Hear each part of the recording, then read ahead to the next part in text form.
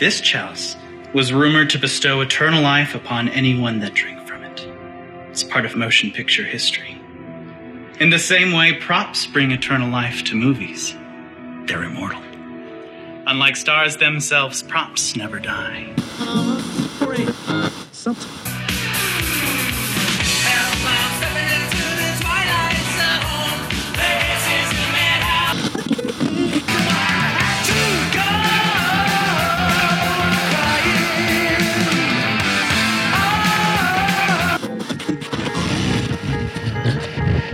Come on, we're gonna go for a joyride.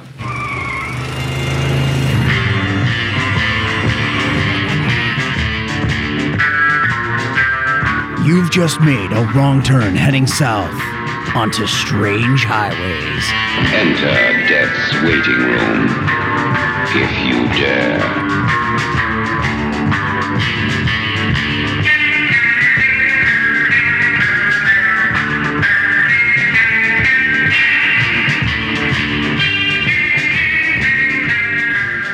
And welcome to Strange Highways. I am Paul. And hey guys, it's Terry here. And I hope you enjoyed our conversation last week about Creepshow Season 3, Episode 1, Mums and Queen Bee. All right, so as we stated before, I guess I should reset the stage here a little bit.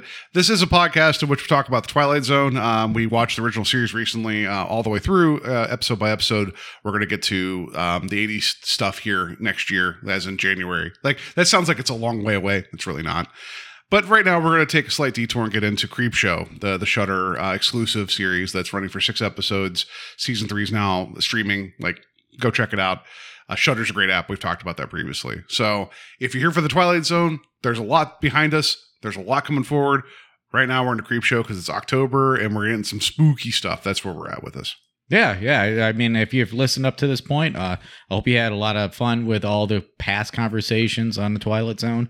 And you know that we get a little weird and we listen to watch a lot of different other stuff. So this is going to be on that kind of avenue.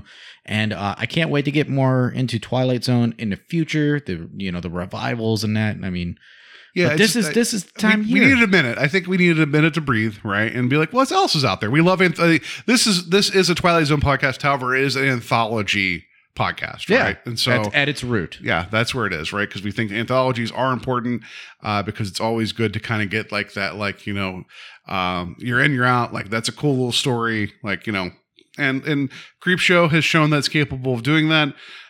We had some mixed feelings about like last episode. We're going to have some mixed feelings about this episode. Spoilers, but we're in it for the long haul. 6 episodes, which is, I don't know, that's not long, but hey, based upon this one, it could be a long ride. We'll just say that. I'm tipping my hand.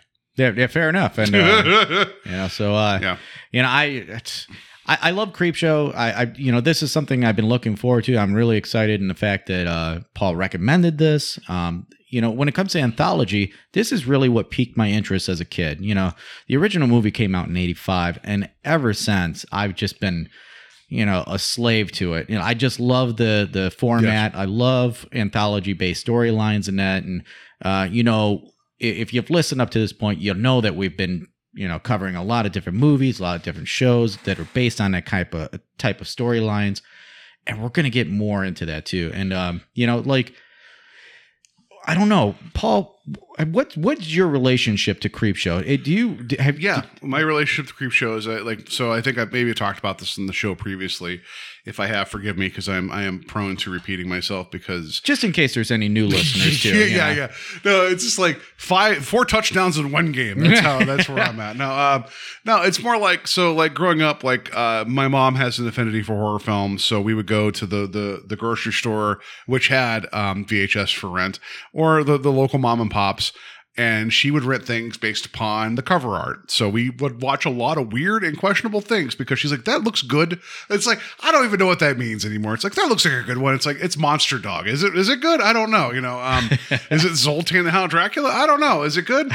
So we'd watch a lot of weird things. Creepshow was definitely there because she is a Stephen King fan.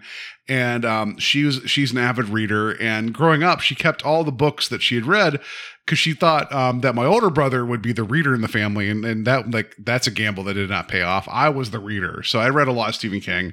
And I was always like digging through her books. And if you go through my stuff right now, I still have a lot of her old paperbacks amongst my things, right? So I just devoured this. So Creepshow is right within like my wheelhouse of all of this. So when it comes to your exposure to Creepshow, did you read Stephen King prior to ever seeing the original film, Creepshow? I don't, that's hard to say. I'm not sure because I was reading Stephen King when I was in middle school. But I'm a little older than you. And I think, I don't remember when I first started reading other than I did. You know what I mean? Like I was looking around at like the Unabridged Stand when I was in like 7th grade, like, and like and I was reading I was like digging in. So, I was like, 13, 14 at that point. So I'm not sure what my first King book was. But I probably saw Creepshow before that. And then I might even read Cycle of the Werewolf at one point early because that Great was story. Because that was a small book to get through. There was like there's pictures in it sometimes, whatever. So like my connection with Creepshow, that, and then also like the second film with the raft story is the one that really bothers me. Just I don't know what it is about the raft that, and then the first movie there's the lonesome death of Jordy Verrill that still bothers me just because as a kid. I think we talked about this during The Incredible Shrinking Man, like body horror really bothers me. So like, yeah, Stephen King is imprinted in my mind. And it's like, I still get like creeped out thinking about Creepshow. So the idea that Shudder has a series kind of in the vein of and paying homage to, which we've talked about previously, that it is paying, its own tribute and homage to the EC Comics. Of like, Tales from the Crypt, A Vault of Horror, and what was the other one? I don't know. Garden of Terror. I don't know what it's called. Superstore of Suspense. I don't know what the third one was called. Yeah, like there's something here. Like it's a nice warm blanket to come back to because it's like your first love in a lot of ways. And this is also a gateway to the Twilight Zone because it's like this is stuff you grew up with. And again, you grew up in a different household than I did where you were exposed to a lot of black and white TV shows and everything. So you didn't think twice about it. Not that I'm saying that you shouldn't because you really shouldn't. We also were children of the 80s and 90s where it's like constant barrage of media, color, TV, whatever. So I may have initially dismissed anything that was past a certain point because there was that black and white and color barrier in terms of like presentation. But if this is not a doorway into the Twilight Zone, I don't know what is.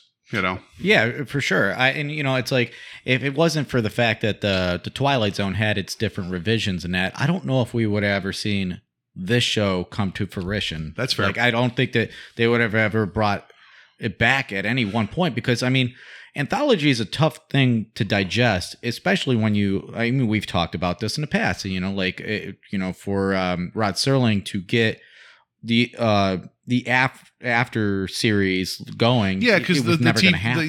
The major stations were not interested in anthology because one, you're asking for viewers to commit to a different story each week. In terms of production costs, that can vary because you don't have the same set of actors, the same sets. It's way easier to do a 3-camera sitcom with a laugh track and write about like, oh no, someone forgot to buy groceries again or whatever, like, oh, I guess I cheated on my wife. I don't know what the stories are for those sitcoms. But like that in terms of a cost perspective. Yeah. And then also in terms of like storytelling, like people might get invested in kind of like, these are the characters I know, this is what I'm comfortable with. So a lot of the syndicated, like not necessarily Creepshow, which it's not syndicated because it's a streaming thing, which is the syndication doesn't really, it still happens, but it's not the thing that we look towards. It's not the rules that they have to live within. It's not like Tales from the Dark Side or Monsters or whatever, right? Like, so the things are different, right? But so anthology inherently is a hard sell, but I think in terms of being a horror fan and being a science fiction fan, it's more approachable because we're going to get that itch scratched, right? So I think that's important to get into. Yeah, so that's kind of my relationship with it. And I'm never going to be not excited for an anthology, which my best example of this, not only is this still out there and then the Jordan Peele Twilight Zone, but I think the big thing for me was Black Mirror. Like it was its own thing. It came out swinging. It told different stories and it kind of refreshed people's expectation of what an anthology series can be. So the name Black Mirror gave you a vibe, and it's like, oh, we know what we're going to get into. Yeah, Creepshow does that too. Sorry, go yeah, ahead. for sure. And I'm sorry to cut you off, but I completely agree. Agreely. I think deadly. Completely. Terry's turning into Ned Flanders right now. Making up words. It's the full sweater moon. That's what's going on. No, I understand that concept completely because, when somebody says Black Mirror, they instantly get you get emotions. They're like, you can already see like, oh my God, like Same this thing, episode, this episode, this episode. And that's kind of the same thing with Twilight Zone, right? Where Yeah, it's for like, sure. oh my gosh, like it's like they have these things like I mentioned, They're transported. like not imprinted, but like burned into your head, like you looked at the sun too long or whatever it is, right? Like and Creepshow can be that too. It can be, and I'm hoping that it will be. And this is my admission. Aside from the films, I'm almost all the way through season 1, which each season's like 6 episodes. I'm not saying it's a hard get, right? But Terry's caught up. We're watching season 3. I will get caught up because all that means is I'm actually just 7 episodes behind. So it isn't like this Yeah, is it's not 100, too bad. It's not a big 150 barrier. plus like Twilight Zone, right? So Right. I'll get there. It's not that it's not like I didn't like it. It's just we're living like in terms of the 21st century, we're in this like dearth of content, right? And there's other anthology shows that you and I have not even considered covering because there's just so much other stuff coming out. It's like, it's a good time to like TV because TV is getting revisited in the sense of, and by TV, I guess I mean small screen versus like theater. Cause I guess there's a different streaming and theatrical, like there's still that weird wall between the two sometimes. There's such a plethora Yeah. of content right now. It's a cornucopia. It's a horn of plenty. But there's like, there was that series on Hulu we talked about that was like, what was it? We didn't even get into it, but it was like, what was it? Like Monster, like Lake Was it Erie Monster- Monsters. Monsterland? That's what I was going to say. Lake Erie Monsters. Oh, I don't know. friend of show, yeah. Sam. Sam mentioned it, Sinister, yeah. He recommended And that. we've not gotten to that yet because Yeah, we're, sorry, we're, Sam. we're hacks and prods. We'll get into it. We should mark it an episode for November. Yeah. Let's So just- yeah, we'll if do that. anybody's watched that series and has a favorite, he wasn't able to get back to us about his favorite of that series. But let's just get into it. Yeah. Right. And then, I don't know. Like, there's just so much out there, and like, there's so much still coming. Like, I saw a story today that what was it? Emma Roberts? I might be right, but there's a production company going to make another anthology series. It's for like Netflix. It's like it keeps coming, and there's more and more and more and more, which is wonderful, right? Bring it, because the more that's out there, like you're going to have your hits and your misses. Spoiler for this episode that we're getting into, but that doesn't. What that means is that you're going to get more unique voices. More unique tales. You're going to have more people brought into the fold.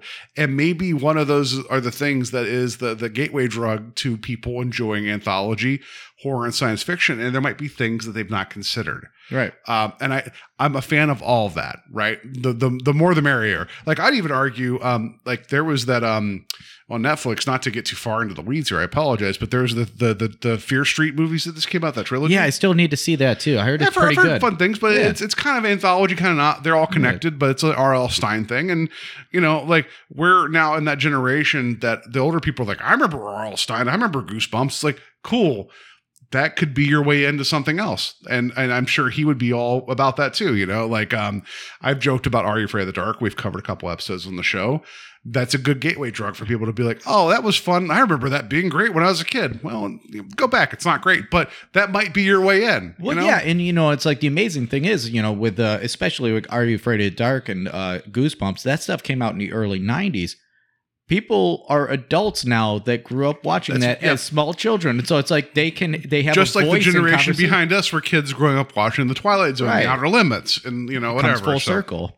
yeah. So, yeah, we kind of went a long way to kind of explain our thesis statements for the series. However, that's where we're at. Like anthology is always a good thing in the sense that like you bring more people to the table, you get more voices, you get more perspectives, and like You the share more the love. better. Yeah, the more the better, right? I think that I don't like the term fandom, which we're going to talk about more in a second, just because I feel like that ends up becoming like, well, that's not my fandom. It's like, or that's your fandom. Like, whatever. It's just, Gatekeeping it's just, I don't know. It's like, you love what you love. You don't like what you don't like. And that's fine. My argument's going to be, you love what you love. You love it for a reason. So maybe there's more. You know, like, and that's always been like where I'm at, where it's like, oh, you dig all this? Well, sniff around the edges a little bit. Maybe there's more to like, because the older I get, the more I realize as much as I want to watch the things I love, as much as I want to watch The Thing and The Fly and all these things, like I'm talking, like, I guess the remakes, technically, as much as I want to watch them in Aliens, like I could do that and enjoy them, and I've loved them to death, right? Like I've squeezed them so hard, they're like, you know, like I've killed those rabbits, you know, and it's like, but there's more out there. Let me find more, right? And that's why I suggested Creepshow, because I know Terry has a vested interest, and also I think the listeners might want to find something that's easily accessible, that's readily streaming, and it's a current active thing going on. So why not have that conversation? So there could be more, you know, like, cool. That's where I'm at with that. Well put, Yeah. sir. Yeah, Well put. I have my moments. So anyway, this episode is season 3, episode 2 of Creepshow, Skeletons in the Closet, and the other segment's called Familiar. Let's just get into our cast and crew for Skeletons in the Closet, and then we'll talk about it. So for their first segment here, Skeletons in the Closet, our director is Mr. Greg Nicotero. Never heard of him. He came back. If you want to hear more about Mr. Nicotero, we had a longer, in-depth conversation in the episode prior to this. So go back and listen to that. He's the main shepherd. He's the main guy for He's the the series. producer Yeah. of the series, and that tons of credits. Yes. So then next year, our writer story is by two gentlemen here, Mr. Greg Nicotero and John Esposito, who also Mr. Esposito does the screenplay for this as well. But Mr. Esposito also did one other episode or some other episodes of Creepshow. Yeah, some other segments I saw. Yeah. I don't think I've gotten to them yet. It but was yeah. hard to specify exactly which ones those were. I am, again, as we what happened with the Jordan Peele Twilight Zone is that since things are so new, some of the details are still a little hazy. like they're a little hinky when you go to IMDb. So we don't have 60 years of confirmation. As far as his other writing credits here, though, we have him working on some Walking Dead and some. He did the screenplay for Graveyard Shift, the movie. I love 1990. Graveyard Shift. I love that film. I think he did a good job of talking about a expanding it. king accent, taking a short story and turning it into a full length. I think that's probably in a lot of ways a better way to approach King. Like in terms of like Great short story too. yeah, it's a fun story, right? And then he also did an episode of Masters of Horror. So we which go. it's another series that you have seen outside of I was going to say John Romero. That's not right. John George. Carpenter. No, yeah, John Carpenter, John yeah. Carpenter's Cigarette Burns. I've not seen any Masters of Horror, which that is a sin on my part, and we need to get more into that in our podcast. Yeah, for another time. So then here next we have our cast. Lead off here is Mr. James Remar. I love James Remar. I think he's a terrific actor. You might know him from The Warriors. He was in Tales from the Dark Side, the movie. He has tons of credits. He was one of his more notable credits from the last 20 years is he was in Dexter for all the seasons, and he's coming back from what I understand too. He's also in that Black Lightning as well. Yeah, the CW show Black Lightning, which I like. I like the CW superhero shows. I've not seen Black Lightning, not because I've just fallen away because again, there's so much of it. But that's cool. That's cool that he's in that. Yeah, I was delighted to see that he was in this. I think he's a terrific actor. I'd love to meet him. He's kind of on my bucket list. If you're listening, James. Yeah, he us. plays Ajax in the Warriors, and he ends up getting thrown into the train tracks of a subway train. If I No, remember he's handcuffed to the bench. Oh, that's right. Yeah. That's He's right. the guy Sorry. who's always picking a fight with he people. was Ajax though, right? Was that his character's Ajax, name? yep. Okay, yeah. Remar, and we talked about him on Tales from the Dark Side of the movie. He was in the third segment with. He plays Raiden also in he's the second, the second bad movie. Mortal Kombat movie. No, I like James Remar, and he's had a rough road, and he's had some personal issues that he's been dealing with. But I also think that he's been given opportunities. He's proven his worth, and he understands the genres in which he works in. And I think that's important because not that you want to typecast somebody, never, ever, ever. But if they know what they're getting into, they know exactly the level they need to rise to. And when we talked about Tales from the Dark Side, we know that he had problems with alcohol, and him playing like an alcoholic artist, it was kind of painful to watch because it's like, these are the demons at that point, but we know he's in a better place now. And we know having this iconic genre actor, which again, we talked last week, it's great to have those that know in Creepshow because then they're going to chew the scenery. That's kind of the expectation, and that's perfectly okay. Yeah, definitely. Yeah. So next here we have Victor Rivera. He plays Lampini. Yeah. The only thing I recognize from his filmography was Zombieland Double Tap. He's done a lot. Yeah, of he different keeps working. stuff. Like again, he's directing, he's writing, he's all over the scene. I just don't know any of the other stuff. And that's something we're going to run into with some of the, like we've talked about that last week too. That's just what happens when we're dealing with like a series that's current production, right? People have not had a chance to, with the exception of like, your James Remars and everybody else like later. If they've not had a resume yet, it's because they're still acting and they're still working. So yeah, there's no Hawaiian Eye connections to my knowledge. Than this, we're working on it. Oh yeah, right. It's like Skeleton 7, and this was a part of Hawaiian Eye. Yeah. Yeah. So next here we have Valerie LeBlanc. She plays Danielle. I didn't know anything else she worked on. Because she has 4 credits, and Yeah. this is her second credit that is actually out there, and she has 2 things in post-production. So it'd be really hard to be like, yeah, I know her. We don't know her. Yeah. So, and then last credit here for this segment is Lucas Godfrey. He plays Burke. Works mostly in art department and makeup for shows like Walking Dead and Creepshow. He's the prop master, which I think is funny considering.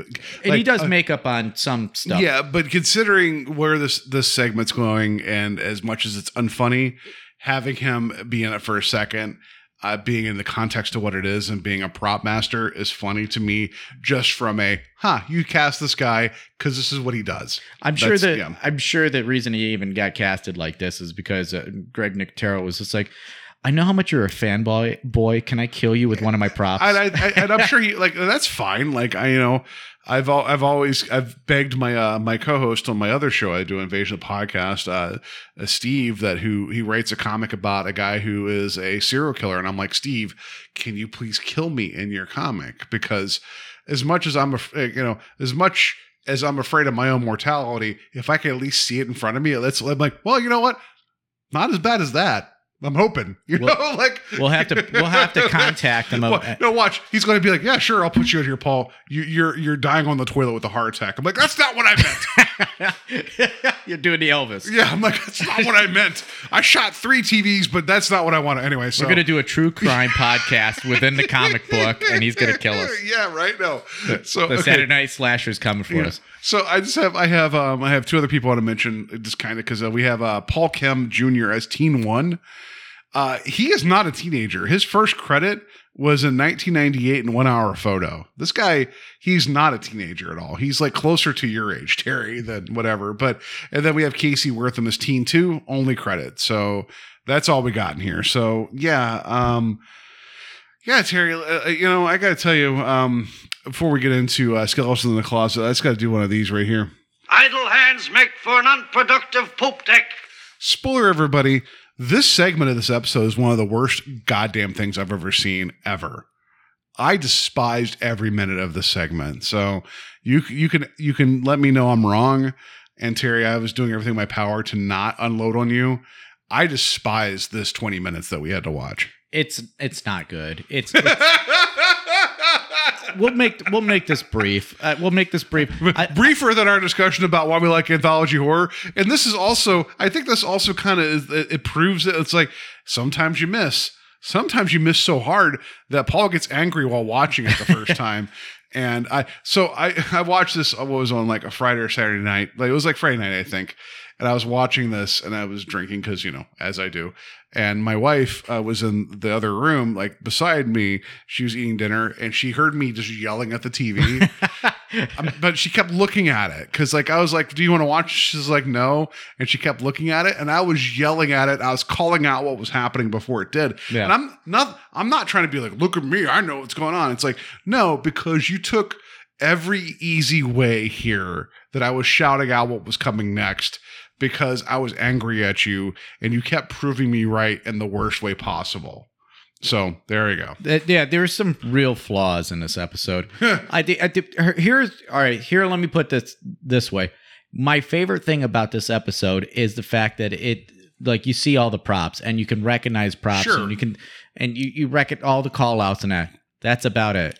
Well, okay, fair enough. So the story is you have this prop museum. It's basically like a museum collection on the Strip in Hollywood. We've seen something similar to this in a very low grade way. Yeah, well, low grade. Yeah, sorry, Terry, not Mary. Mary's my wife. Terry's my husband.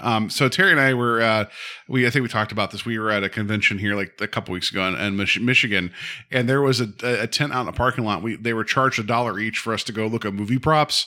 That's about where we're at with this, but this was like in a parking lot in Michigan where it's like, oh, look, those are the mag boots from Face Off. That's pretty cool.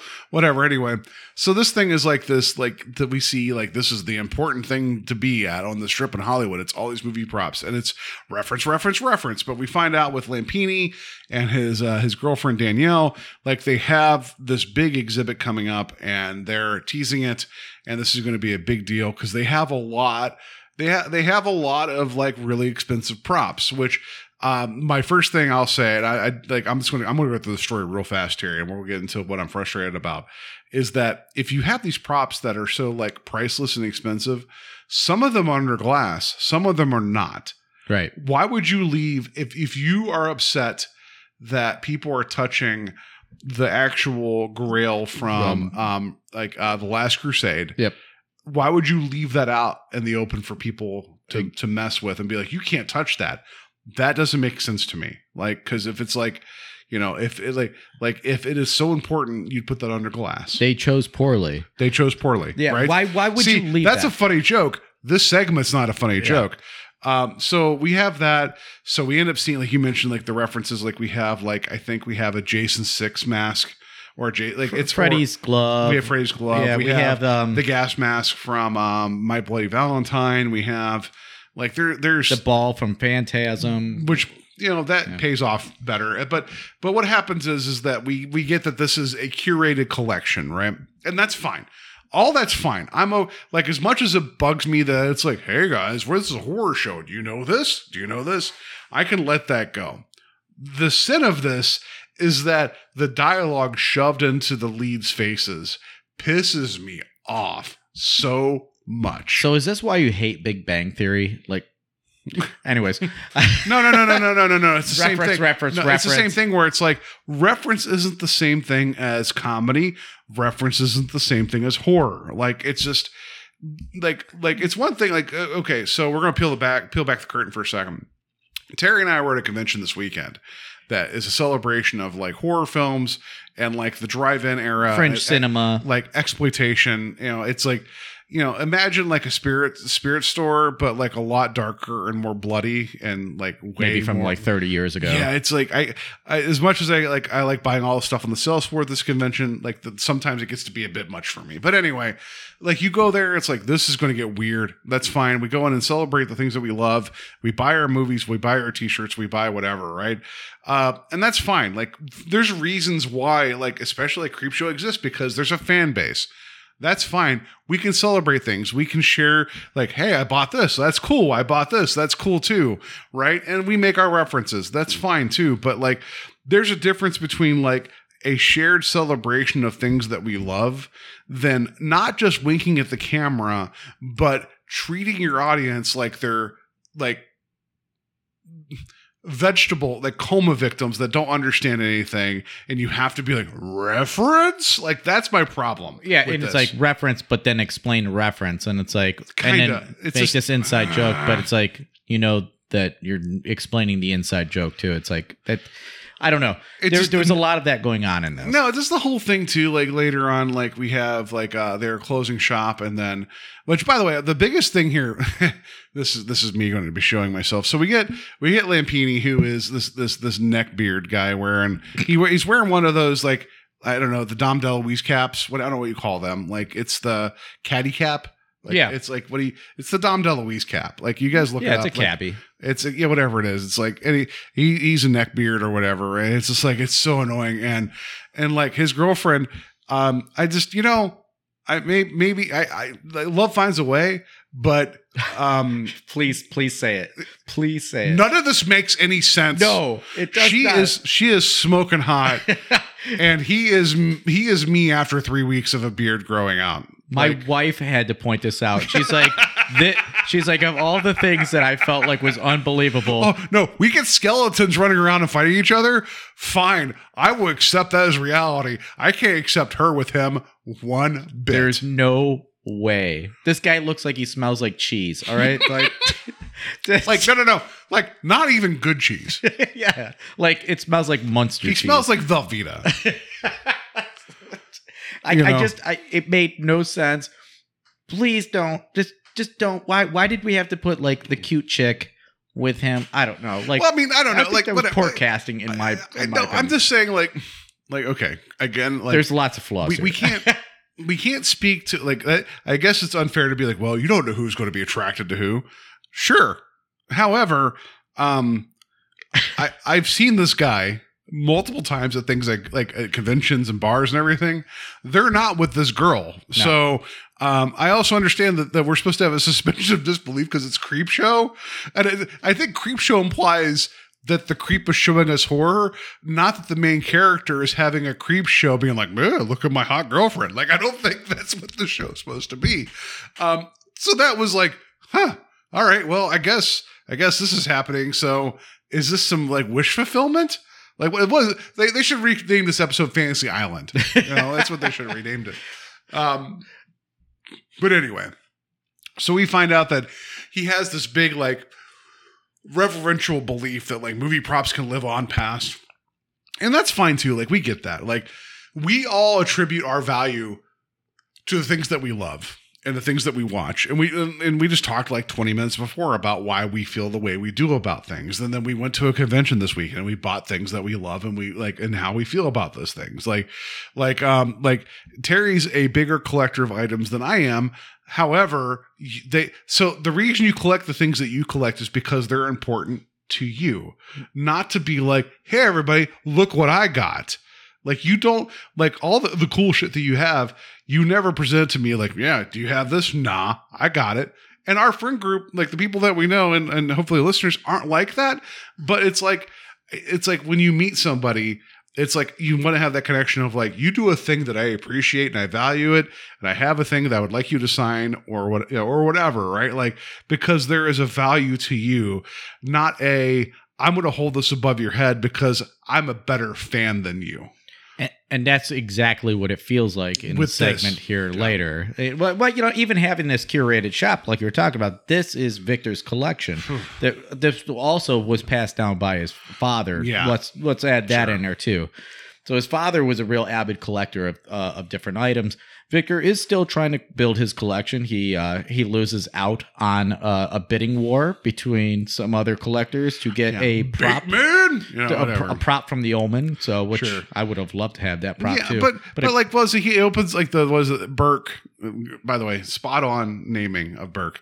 We'll get to that later. Yes, good. Whatever.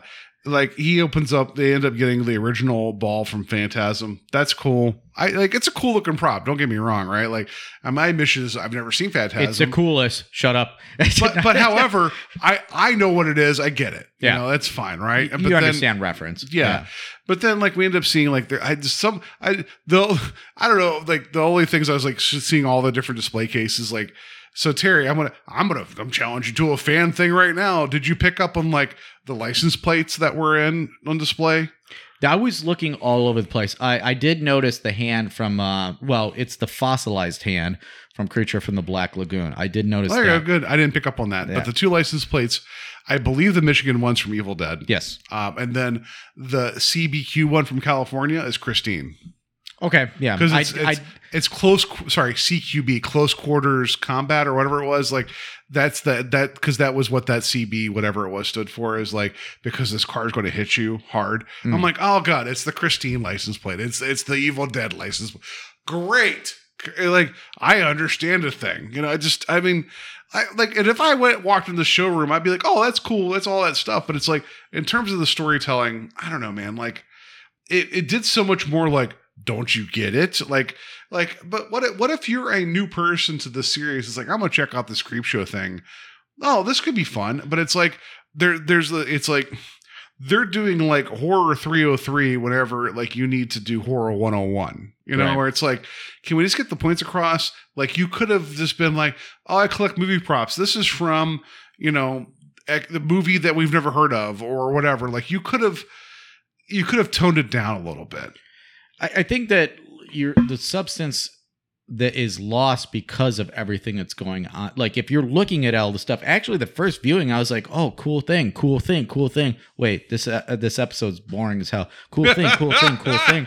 So it's like, I'm not invested in these characters. I think that Lampini is, he's a jerk. He's a big jerk. He like him holding over the heads of people, like his like the things he knows, like he's like a one-upper, like, oh, I know this, and look at this prop, you don't know about this. It's like, it's not about going to a museum and having somebody who is a historian tell you about him. He just seems like a douchebag about his value, his own self-valued value is that he knows a thing that you don't. Right. And like I know the older I get, the more I realize that like I've been guilty of that as well. And I've been trying, like, my thing now is that I've been trying to couch it with like, oh, you like a thing.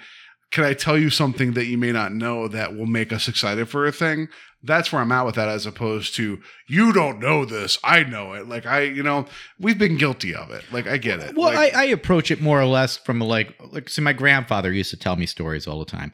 My grandfather used to tell me about things that people did that I maybe didn't know. And it wasn't like, because he knew it, it's because people did great things and he wanted you to know it. Yeah. And that's like, there's a difference that's the better between that approach to this. Or be like, oh, are you a fan? Name 3 other things this person did. That's what I feel like this is, right? Like, I was at a supermarket a couple weeks ago wearing a video game shirt, and the person checking me out with reference to like, oh, they're like, you like this game? I'm like, yeah. I was like, what's the thing that frustrates you about it? Meaning you like this, so you must be annoyed by something. I wasn't trying to like knowledge check them. I was just trying to be like, we have common ground because there might be something that bugs you about this, as opposed to, oh, you do like this? Tell me all this information about it. It's more like, bet you didn't know this. Yeah, and it's like I didn't approach it like that. And we had like a little fun interaction. I went on my way because like they engaged with me, I engaged with them, and I was like, yeah, this bothers me too. I guess we're friends now, whatever. It's not like, even in its own right, like you're not about like stroking. Like if you walk away from a conversation like, haha, I knew more than him. That's what Lampini knows. That's what his character seems. It's not like. even him. It's that type of fandom that pisses me off so much. And then later on, whenever his girlfriend's like, oh, did you want to do it in the captain's chair? Because it's a Star Trek reference. He's like, on the con thing. No. Well, that's no. We're talking about Bateman as his con. And it's like, fine, mention that, and then you have to do it. Just stop it. Episode, you're drunk. But then like later on, it's like, do you want to just do it in the captain's chair? He's like, affirmative. It's like, I understand that most of us have seen Aliens. Just stop it. Stop it. But then there's even later on, whenever Bateman shows up, who is the rival collector, who the big thing is that there's this display that is going to be shown soon, and Bateman is wise to what's going on. That's James Remar, right? And he's the guy who the rival of Lapini's father. So he shows up. Yeah, there's this long time feud between the two and collecting. Because of a woman, because of Lampini's mom. Which I'm like, that sounds like a really hokey scenario too. Like, sure, you can tell. Are you telling me that they didn't put a lot of thought into everything just to get to the references? I don't know. Anyway, like this family feud that has consisted between 200 years. We even got into the one reference that I'm sure it's going to piss you off when we get to it. So I'm calling it out. But anyway, so he shows up and is like, oh, I see you have all these skeletons. Well, we didn't even get into this before we get to the skeletons. He walks around and is like dismisses all the collections as kind of like, yeah, that's cool, but do you have this? Well, we kind of hold back the swearing here, but they're both in big dick mode the entire time. Like, oh, yeah, I see your chainsaw over here from Texas Chainsaw 2. from Texas Chainsaw 2. 2. You're right, yeah. That Dennis Hopper. has, which call back to other episodes. But Dennis Hopper has that. Oh yeah, big deal. That there's the Texas Chainsaw Massacre 1 chainsaw, and Lampini's like, well, that doesn't exist and it's gone, like, from all the information we have. He's like, nope, check out my phone picture. It didn't need to happen where like the Remar's character's like Bateman's like, check it out, I got it from the Toby Hooper estate. It's like, who cares? Like, I don't care. Like, get to the heart of the matter, which is because of this display that Lampini's doing, where it is skeletons, like actual people skeletons that were used in films, which there is half of the displays are actually, they're not the real skeleton. The stories are correct. Right. Poltergeist, there were real skeletons used in the swimming pool. We know that. And they talked about, was it Raiders? I want to guess. And it's all Spielberg, right? So I'm sure he's like, are they dead people? Are they skeletons? Let's just do it. The third skeleton was the original Creep from the Creepshow films. I appreciated that. Was not actually. That was from that picture was from the initial season of Creepshow.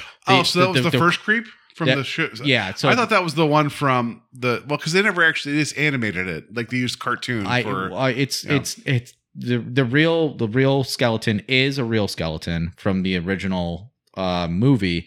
That is part of Tom Savini's personal collection. He did use it in another film. Okay. But that is like something that he doesn't really like bring onto sets or anything. Fair enough. Thank you for slapping me with your I forget the name of it, but he has with your big particular dick trivia there too. I'm kidding. We're trying to stay informed and give the information to her. Let's shut up, dude.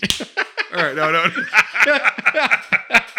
No, and the last one was supposedly like, what was it? The basement zombie from Dawn of the Dead. Sure, yeah. whatever. So, but and then there was the other skeleton that had the sword and the shield. Yeah, that was like, it's like, oh, is this a Harryhausen reference? Yeah, that's how I felt, and especially when you see the cover on the outro to the first episode of this season. Yeah. And you see that they give you the information about what the next season or next episode's supposed to be. Yeah. So that's the only way to know what it looks like a Ray Harryhausen, like Sinbad or yes, whatever it is, even Clash of the Titans, something. The Jason and the Argonauts. Yeah, so you get that right. So whatever. Anyway, so Bateman's like, oh, I know you've been a grave robber, and I can prove it, but I want to get the Creep, Savini's Creep, and they just give me this, and I'm good to go. And then Lampini's like, oh yeah, but check out this other reference I have to the knife shoe from James Bond that the girlfriend's wearing. Which, by the way, let me just do a hard stop here. I'm talking way too long about the segment. This does not deserve any of this. But like, if that's an actual movie prop, why would you be actively wearing it? They just possibly had sex on a movie prop from from Star Trek. So it's like they don't care that, or at least, I'm sorry, Greg Nicotero, if you're listening right now, or he's going to be like, Terry, we met a couple weeks ago. Wouldn't write this in here. You would not write this in here. Stop. Just he's like, I liked him. We met once, and he took a photo. I'm going to listen to his podcast. It was a magical moment, but I'm done now. I'm done. Yeah. We're breaking up, Greg. Yeah. But no, it's just so she's wearing the shoe. It's got the knife that extends out of it. It's so stupid. It's so stupid. It's a running thing in a lot of other movies. It's a cool little prop, whatever. But Bateman's like, no, I don't want that. I don't want you to try to, negotiate with me. I have enough information here to bury you, pun intended. And because we found that he's been actively grave robbing to get his skeletons for his displays. Right. Yeah. So he's like, look, you give me what I want right now, which is the Creep over here, the Creepshow skeleton. Give me that and we'll square it away. He's like, you know what? Because you're pissing me off right now, give me the shoe too. Throw that into the mix. And he's like, no. And then his girlfriend Danielle tries to budge in. And Bateman shoves her, which, okay, this next sequence, I could kind of see why Danielle's a little like gun ho. He calls her a terrier. Terrier. He calls her like a terrier. pet. Yeah. you know. And call off your dog or whatever it was. And then she brings that foot up and slashes Bateman in the neck. Yeah. That's a pretty cool move. I dug that. But again, it would never happen. And if it's a movie prop, it's not sharp. It's not. No. But then at that point, like you have Lampine be like, he's dead, Jim. I wanted to reach to the screen and punch everybody involved right then and there. Like, here's the hot take, everybody. You guys ready? This is the Ready Player One of horror segments where just statements are supposed to be the substitution for motivation and character. I despise every moment of this. It's like, you can do a little bit of this. You could I understand, like, we live in a world of that we're all constantly aware of what's going on. That's fine. And Terry called out last week when we did the mum segment that like the whiskey was Grantham's like rye whiskey, which Grantham was the father from Father's Day and Creepshow. That's fine. Either you get it or you don't. I didn't know what it was. I think it was leaning towards something Terry clarified. Fine. It doesn't affect your viewing of the episode. Exactly. This, I even think they showed the ashtray from Creepshow in one of the props. Twice. That's fine. No, fine. That's fine. Like, because you're referencing the series. That's fine. Cool. Whatever. Okay. Right. Like, I'm all about that. I mean, I don't know why the ashtray seems to be the thing that shows up all the time, but sure. Whatever. Probably because it's the first segment, and I mean, I don't know. The Jordan Peele Twilight Zone kept referencing Whipple the entire time, and I don't know why, because that episode wasn't great. And all that stuff. Yeah, and the Candidmates, right? So like, sure, like if you're gonna kind of have the snake eat its head and reference its own thing, that's fine. I'm fine with it. But then we get him dead, and then we get to the. So I'm going to ask you this: we have this montage segment, right? It's a real quick cut where we get the comic book panels showing what's happening next, which is Lampini and Danielle like taking Bateman's body and going down in the basement where they're going to strip him of his flesh to somehow leave his ponytail. Whatever. Anyway. So first, what do they dip him in? Trioxin. Stupid. All right. So then it's a reference to Return of the Living Dead. Yeah, which, whatever, right? Sure. Congratulations, everybody, keeping score at home. But then, so I'm going to ask you, like, do you think this is effective because you have the sound, you have the sound effects, knowing that Creepshow 1 is a show that it has the ability, because it's kind of presenting itself as a pulp comic of going into the frames and coming out and having their transitions, so you move the story forward, but also as we can't afford to show any of this. How did you feel about that transition? I think it was they did a good job, because it would have costed so much money. It might have looked like crap anyways. Like, I don't know. Like, because they had a lot to tackle after this fact. I think that overall, quick take here, this would have been a really difficult thing to do production wise overall if you did it like real makeup and all that. So I think it works. I'm okay with it. I kind of liked it. I would have done without the trioxin thing, and I would have been fine. And especially this is all one set too, for the most part. So I'm okay with it. From a budget standpoint, I get it too. I think also the show's kind of a unique position to be able to get away with that a lot. Like, it's like, oh, it's a comic book. Let's just go through a couple pages and we'll get right back to the original set. It's a fun transition. Yeah, it is fun. I just didn't need, I don't know. There was also other references that were like, not just trioxin.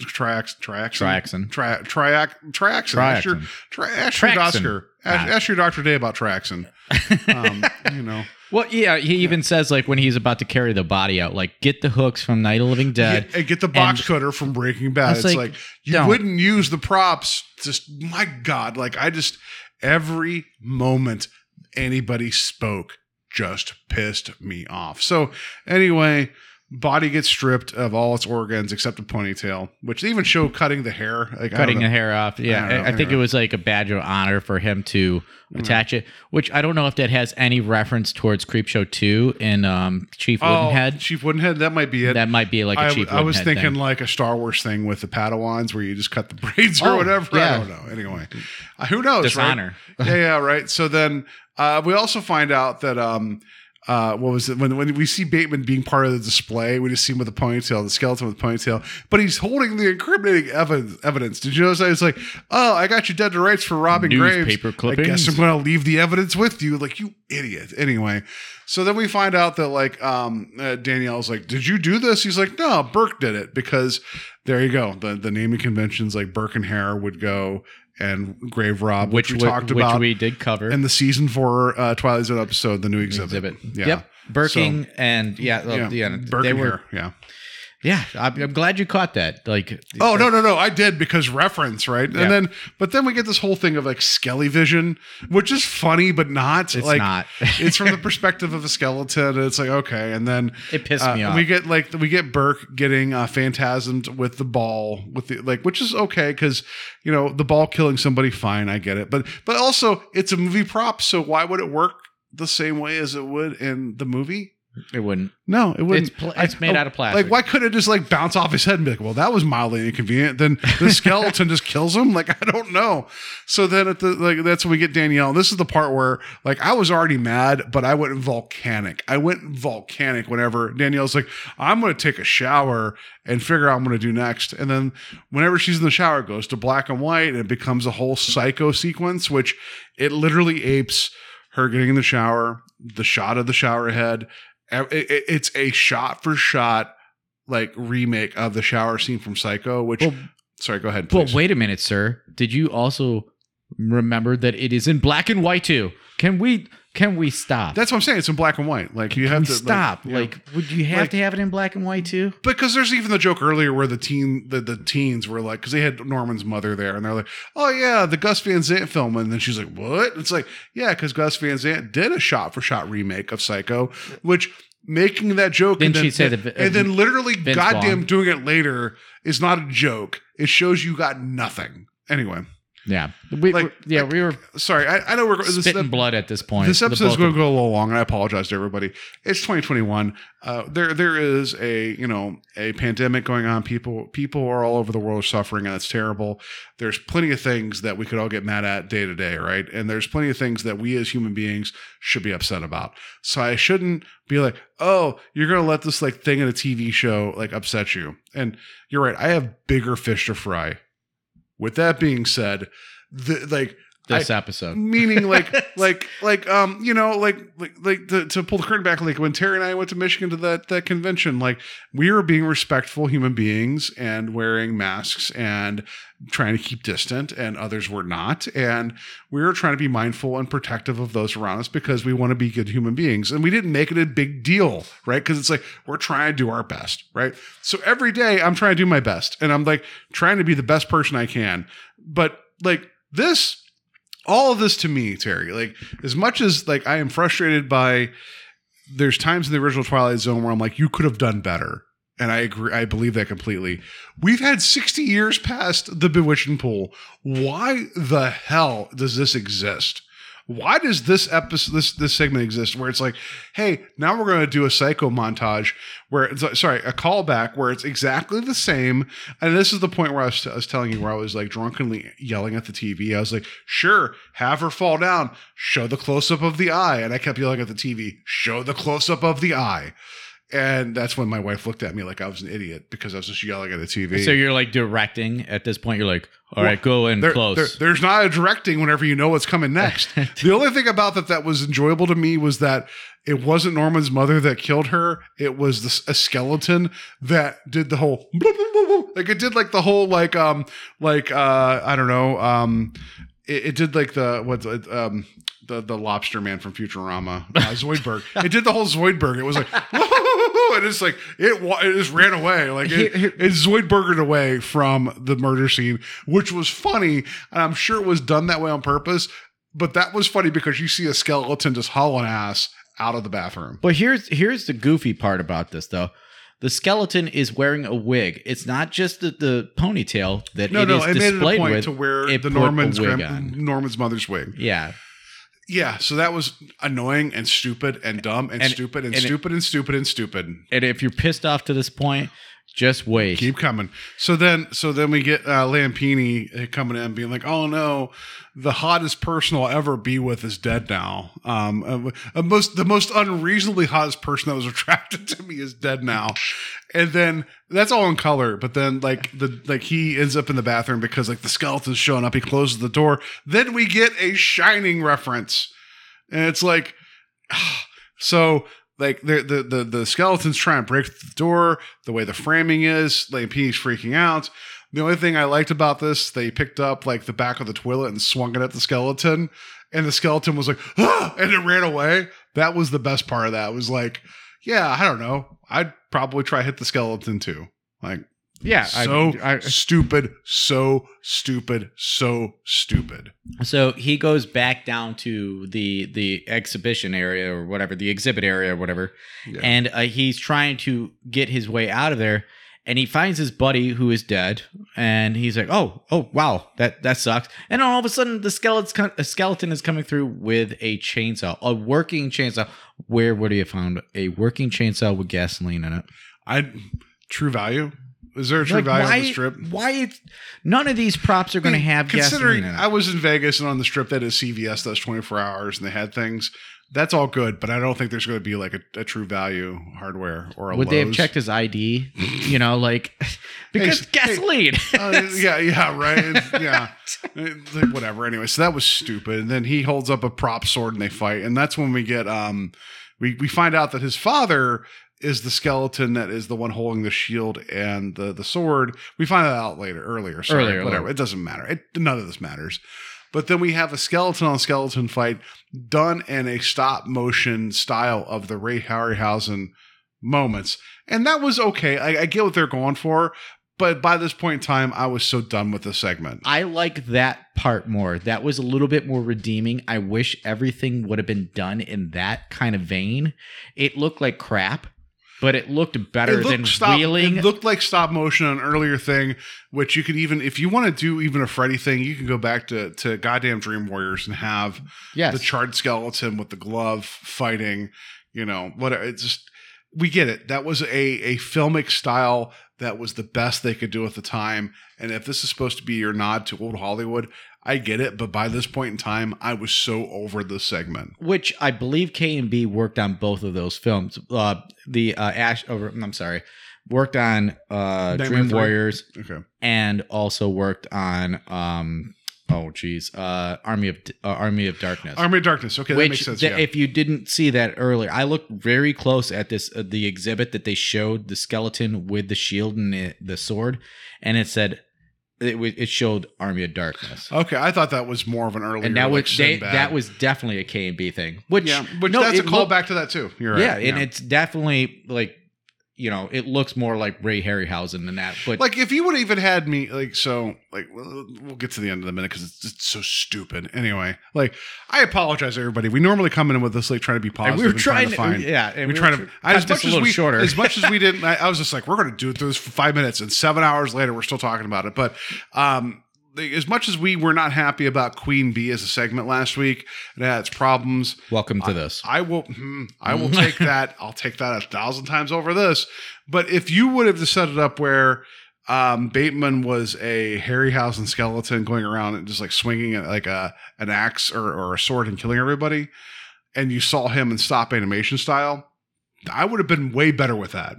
And that's exactly what I was saying. It's like if we would have had a seamless transition from that scene to that scene to that scene in that same style, that would have made more sense. But there are scenes where it literally looks like somebody's wheeling around a motionless skeleton on like a dolly or something. That's what I'm saying. Like when it hightails it out of the bathroom. What the hell is funny. that? Yeah, it's not great. So then we find out that like the person that had the the skeleton, the bone American. Anyway, I don't know how you call it. The skeleton American. That is, I don't know how you identify a person of just bones. Like I don't know, the calcium American that's coming out that has the shield and sword. It's his father of Lampini, and he fights Bateman because he has a ponytail, so you could tell the two. Right? They have a big fight. And he cuts off the head of Bateman because he's a skeleton. Therefore, he's dead again. I don't understand that. But then Lampini's like, thanks, Dad. And the skeleton goes back up. And I would have been okay with this if the rest of the segment would have been better, like more like actual fun.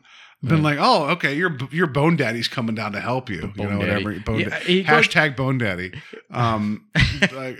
That's, you know, sometimes we're on a Saturday night. Sometimes it's a hashtag Bone Daddy. But anyway, but then at that point, that's my stripper name. Yeah, so Lampini lives, but like his girlfriend, his masterpiece, is dead. He kept on calling her Mona Lisa. I don't know if any. Yeah. That's the thing I kept on losing track of too. Sure, whatever. But anyway, so then when the exhibit opens, the teens from earlier, the one guy that's like 50 years old, the one teen, and the other one come in. And they're like, oh, this is all weird and stupid. But there's the one that is the lady that's like, she's a skeleton, but with like a painting frame around her. And then Lampini's like, well, it's my Mona Lisa. And props never die. And he goes and makes out with the skeleton. The skeleton's all like chatter, chatter, chatter, teeth, you know, whatever. It's like, it is so goddamn stupid. Dumb. The only thing, so I will appreciate that the current creep breaks out a cell phone and takes a selfie with the previous creep.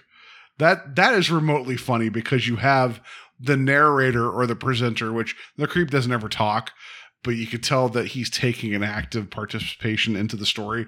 That's a fun little bridge and ending the story. That was okay. That was okay. If we could have just put a pin in it and done that, fine. Yes. Or like there's so many problems. Like I don't think any of this outro stuff could have helped. Whatever. So I'm not gonna even put my critiques on this. That's our story. Like that's what happened there, and it was a train wreck. And I was not happy about it at all. No. So and if you dig it, I'm sorry, but this was rough. This was if you like it, you like it. Yeah, and you're hearing the opinions of two guys that did not. And Terry is like, I feel like you're slightly more forgiving of it than I am, but I'm saying like it's just a hair, right? I watched this and I just like I don't want to hate things that I watch. Yeah, I don't like to hate watch. No, things. Because I think there's too many people things out there. Right. There's too many hot takes on social media. Right. There's too many podcasts that it's so easy to dismantle, right? Because it's easy to be like, well, I didn't like this XYZ. And I know that I'm guilty of that as well. I get it. However, it takes a lot for me to get like just pissed watching something the first time through. Like you and I, we've slogged through a lot of not so good pedantic Twilight Zone and other and so things may not work. They may not work. Fine, there might be merits there.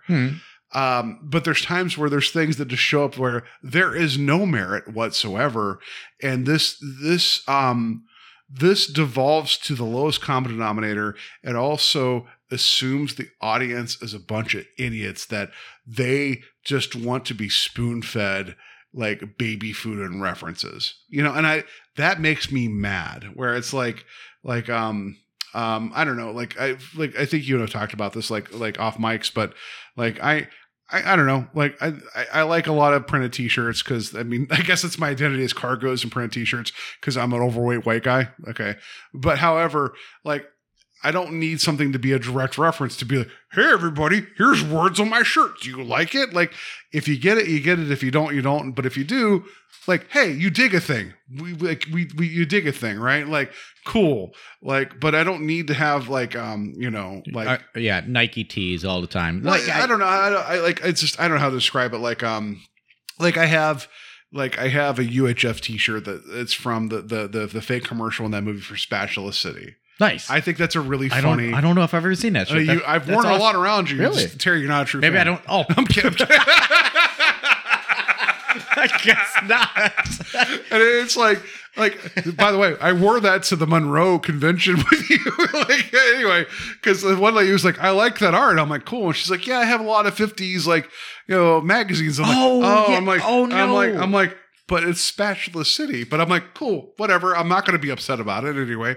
But it's I like, know that shirt. I think it's funny because it's a reference to a movie that I love, and it's a small bit of a film that I love. And if people like that and they see it and they smile and they get it, that makes my day. But if they don't, I'm not mad about it. You know what I mean? Like, I'm not being like, you don't get my shirt from a Weird Al film from the like late 80s. Like, like, I'm not mad about it. Like, it's just, I don't know. But I'm always observant of where your eyes are at. That's where it's at, Paul. No, that's fair. But like, no, but I'm saying, like, I don't need like, I don't know. I don't need like a big shirt that just says Twilight Zone, Twilight Zone, Twilight Zone. Hey, I like Twilight Zone. Like, whatever. I don't know. Like, maybe I'm not saying it the right way, but like, I will wear my fandom. I will wear my loves. Like, I'll wear them as shirts. I will talk about it. I'll express the things that I really, really enjoy. But I don't want to do it in a way where it's in your face, where I'm like, I need you to acknowledge it. If you do, cool, great. That's something else. And if not, that's fine too. I agree with you. I mean, I am a person of that same kind of nature. I'm a tattooed person. I have tattoos of Pokemon. You're a tattoo American. Yeah. I have Pokemon tattoos, but it is not the Pokemon ball. It is not the Pokemon logo. I don't have Pikachu on me. Like, I'm looking right now, like your elbow, you have the umbrella symbol from Resident Evil. Yep. I know that. Other people may not. That's fine. Like, I'm not saying that's like the most like deep cut, but it's a cool image. But if you know it, you know it. If not a big deal. Right. I don't have to like try to hope that somebody's just like, we're having like best bro kind of connection every time. It's like, I got it from me. I don't care. Like, that's fair. But I'm just saying, like, I don't know. I just feel like there's sometimes where people will have to just shove it in your face to be like, I like a thing. It's like, cool, calm down. But anyway. So with this, I feel like the segment was like, you have to acknowledge this because you like this. It's like, even showing George Romero's like Hollywood Walk of Fame star, it's like, calm down. Like, we know, like, and they showed the Creep Show poster in the background. Our lead here, he had a Day of the Dead shirt on, which Greg Nicotero was in. That's fine. Like Greg, fine. Greg, if you're listening, Greg. Yeah. Dial it back. I know you stopped listening. I apologize, Greg, but I'm not apologizing now for this. Dial it back a bit. Like this. I mean, all the references, you could have just like, I don't know, not had like half as many. Just saying. I don't know. The dialogue killed me. If you want to put the props out there and be like, this is a shop that is like referencing things, and you show some sweeping shots of it, and it's like, oh, we see Freddy's glove, we see a Jason mask, we see the Christine license plate. There are some deep cuts in there, like you mentioned, the creature's claw. Like, yeah, there's things that I didn't know, but it's like somebody else would be like, oh, that's cool. That's a movie prop place. Fine. You could have had all that. Yep. You didn't need to specifically reference dialogue or ape specific scenes, because it's like, that stuff exists. And by the way, guys, Creepshow's never going to reach the heights of Hitchcock. I'm sorry. It's not its lane. Like, sorry. Like, I'm so sorry, Creepshow. Like, but it's like, it's like, you are where you are. Like, have fun with it. This isn't high art. It's goopy monster tales. It's goopy revenge. It's goopy, like, you get what you wish for, like your roots. And I'm not saying like you can't like shoot for hire. That's fine, but like, I don't know. Like, it really, really frustrated me, because it's like it just kept like if you bring me things I already know and you're like, like, I'm out. Yeah, well, just to kind of put a pin in it, honestly. Yeah, please. Sorry, we went on too long. I apologize. Even after all that's said and done, I think our actors were not good in this at all. No. That's it. That is the biggest fault of this. I think the acting was really subpar. I mean, James Remar, I think, I mean, he's, he's not. He knew what he was in. Yeah, he's not doing Shakespeare here, but it's not good. But I'm also not going to put this at the feet of Victor Rivera and Valerie LeBlanc, because they're up and coming, right? And I guess I'll put this at Nicotero a little bit of like, well, also I'll put this at Esposito, where it's like, you decided, like, you decided to make this reference heavy. You didn't need to do that. You know, like you could have been like, hey, I got all this in here. What if I take away half of this? You know, whatever. And then it could have still been okay. Whatever, pick and choose, you could have had a couple that there could have been a decent payoff. And the only reason to watch this upon other showings, in my opinion, for me, is to see all of the things that are in that little museum or whatever. Sure. But yeah, but that's our story there. Yeah, great. You can just pay $1 later and go to a tent in Michigan and look at some other stuff that's kind of cool. There was the what was it? The blood case from Demon Knight. And the key. Blood. The key. Yeah. We met the key. I don't know. We didn't meet it. We didn't shake its hand because it doesn't have a hand. But it's like, if you look at like Demon Knight and Bordello of Blood, that was like the MacGuffin in those movies. We saw the key of the blood of whatever the. I would have rather have met Jada Pinkett Smith and then had her. I would have rather met William Sadler. Or how about Billy Zane? Billy Zane, we're still waiting on you. Billy Zane, I'm not saying that, like, I'm married and I'm happily married, but Billy Zane asked me to go out. I'd say yes. I don't know how this became a Billy Zane podcast. No. Let's just get into if Billy Zane's he's a very attractive man. He's very well positioned in Hollywood. He also, he was in Demon Knight. He was the Phantom. If he asked me out on a date, I would say yes. Like how could you not? He was in Titanic. He was in Back to the Future. Yeah. But he was also in the third highest grossing film of all time now. Like, how could you not want to go out with Billy Zane? That he's not part of any of this. So anyway, I can't remember. Last week, did we rate the twist and move on to the next part? Did we do it? We did. We rated the twist. All right, here's the twist. I don't know, that the props would be magic and alive. And I didn't see Lapini making it out because I thought he was one of his just desserts. So I guess in terms of the twist being like 1 to 5, 1 being, we saw it coming, and 5 being blowing our minds, I'm going to give it a 3, a begrudging 3 that doesn't rate the segment because I think the segment's terrible, but I didn't see him coming out and actually still finding success. I'm going to rate this a 1 because it's only solely based on the fact that if we know that Bateman is his nemesis and that he's going to come, his con, yeah, and he's going to come in and somehow get killed, like I could see that, like totally. Fair enough. Whatever. All right. Well, I like that somehow I rate the twist higher, but I'm just despise that segment. So, all right, that's going to do it for the first part of our. The thing I said was going to only take 5 minutes took 87, so I apologize for that. Let's just get into the second segment, Familiar. Let me see it. Okay.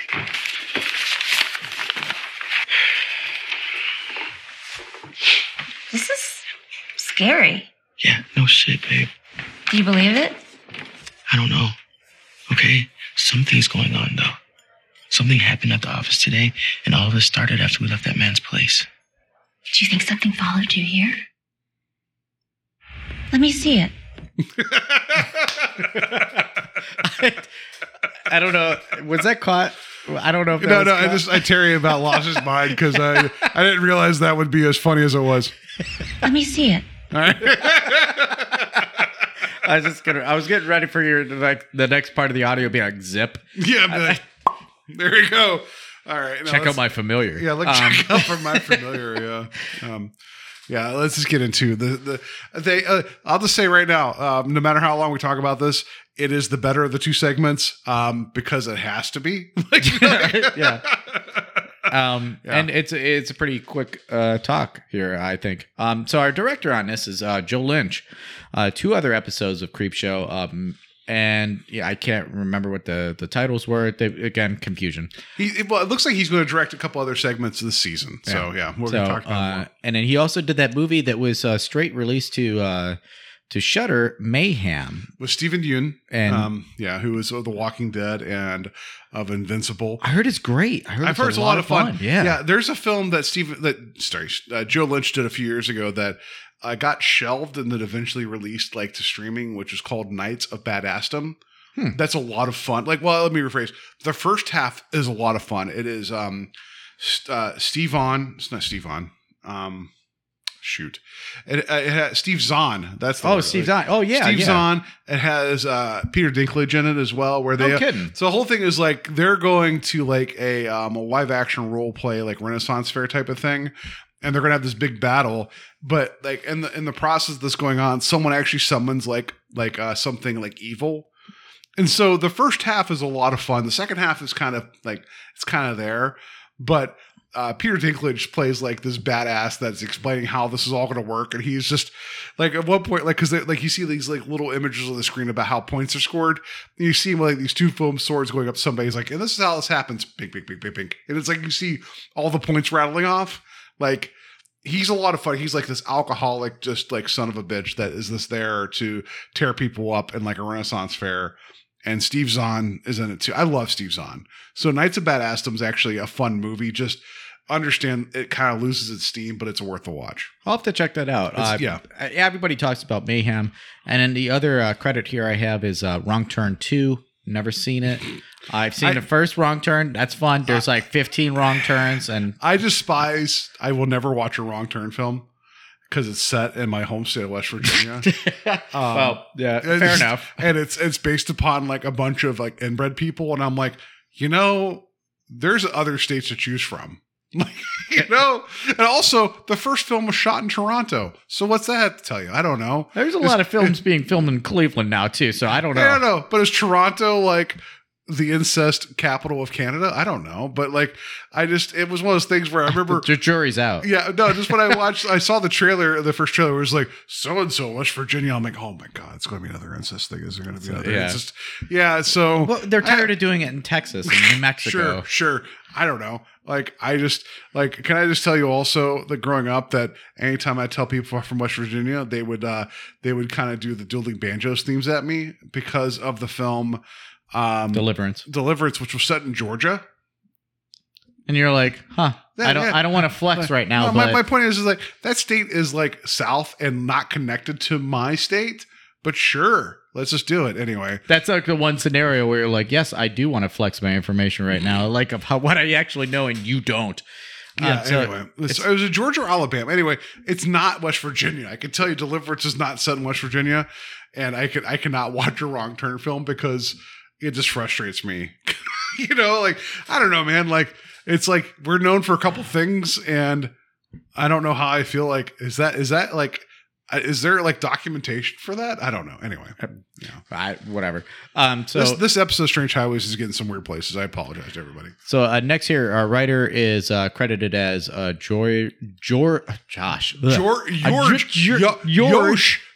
Mallerman.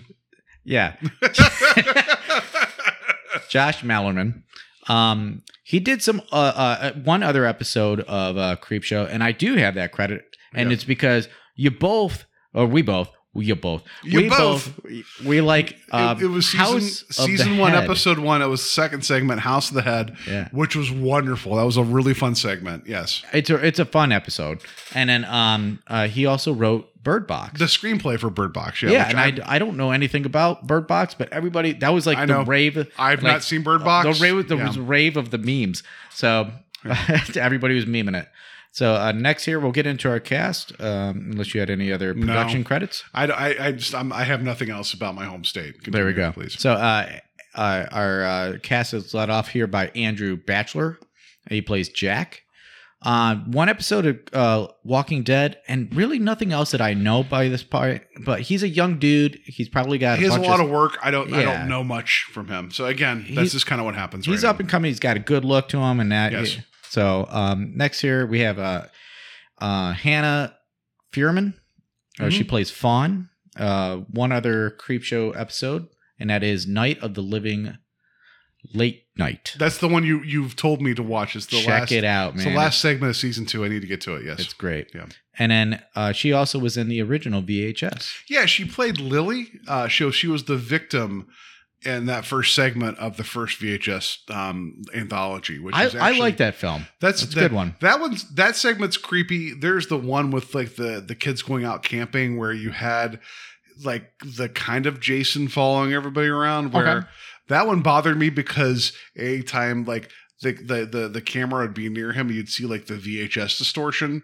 That is upsetting to me. I don't know what it is, but the first VHS film's not bad. There is one that maybe we should slate this for November as well. There's VHS 94 that's coming out in Shudder now. Okay. Maybe we should get to that. See how we feel. Yeah, we'll look into that. Some people have said the other VHS films are decent. Yeah, We'll look into it. I don't know about that, but there's one that's released to Shudder specifically recently. Maybe we'll get in that too. It might be a nice change of pace.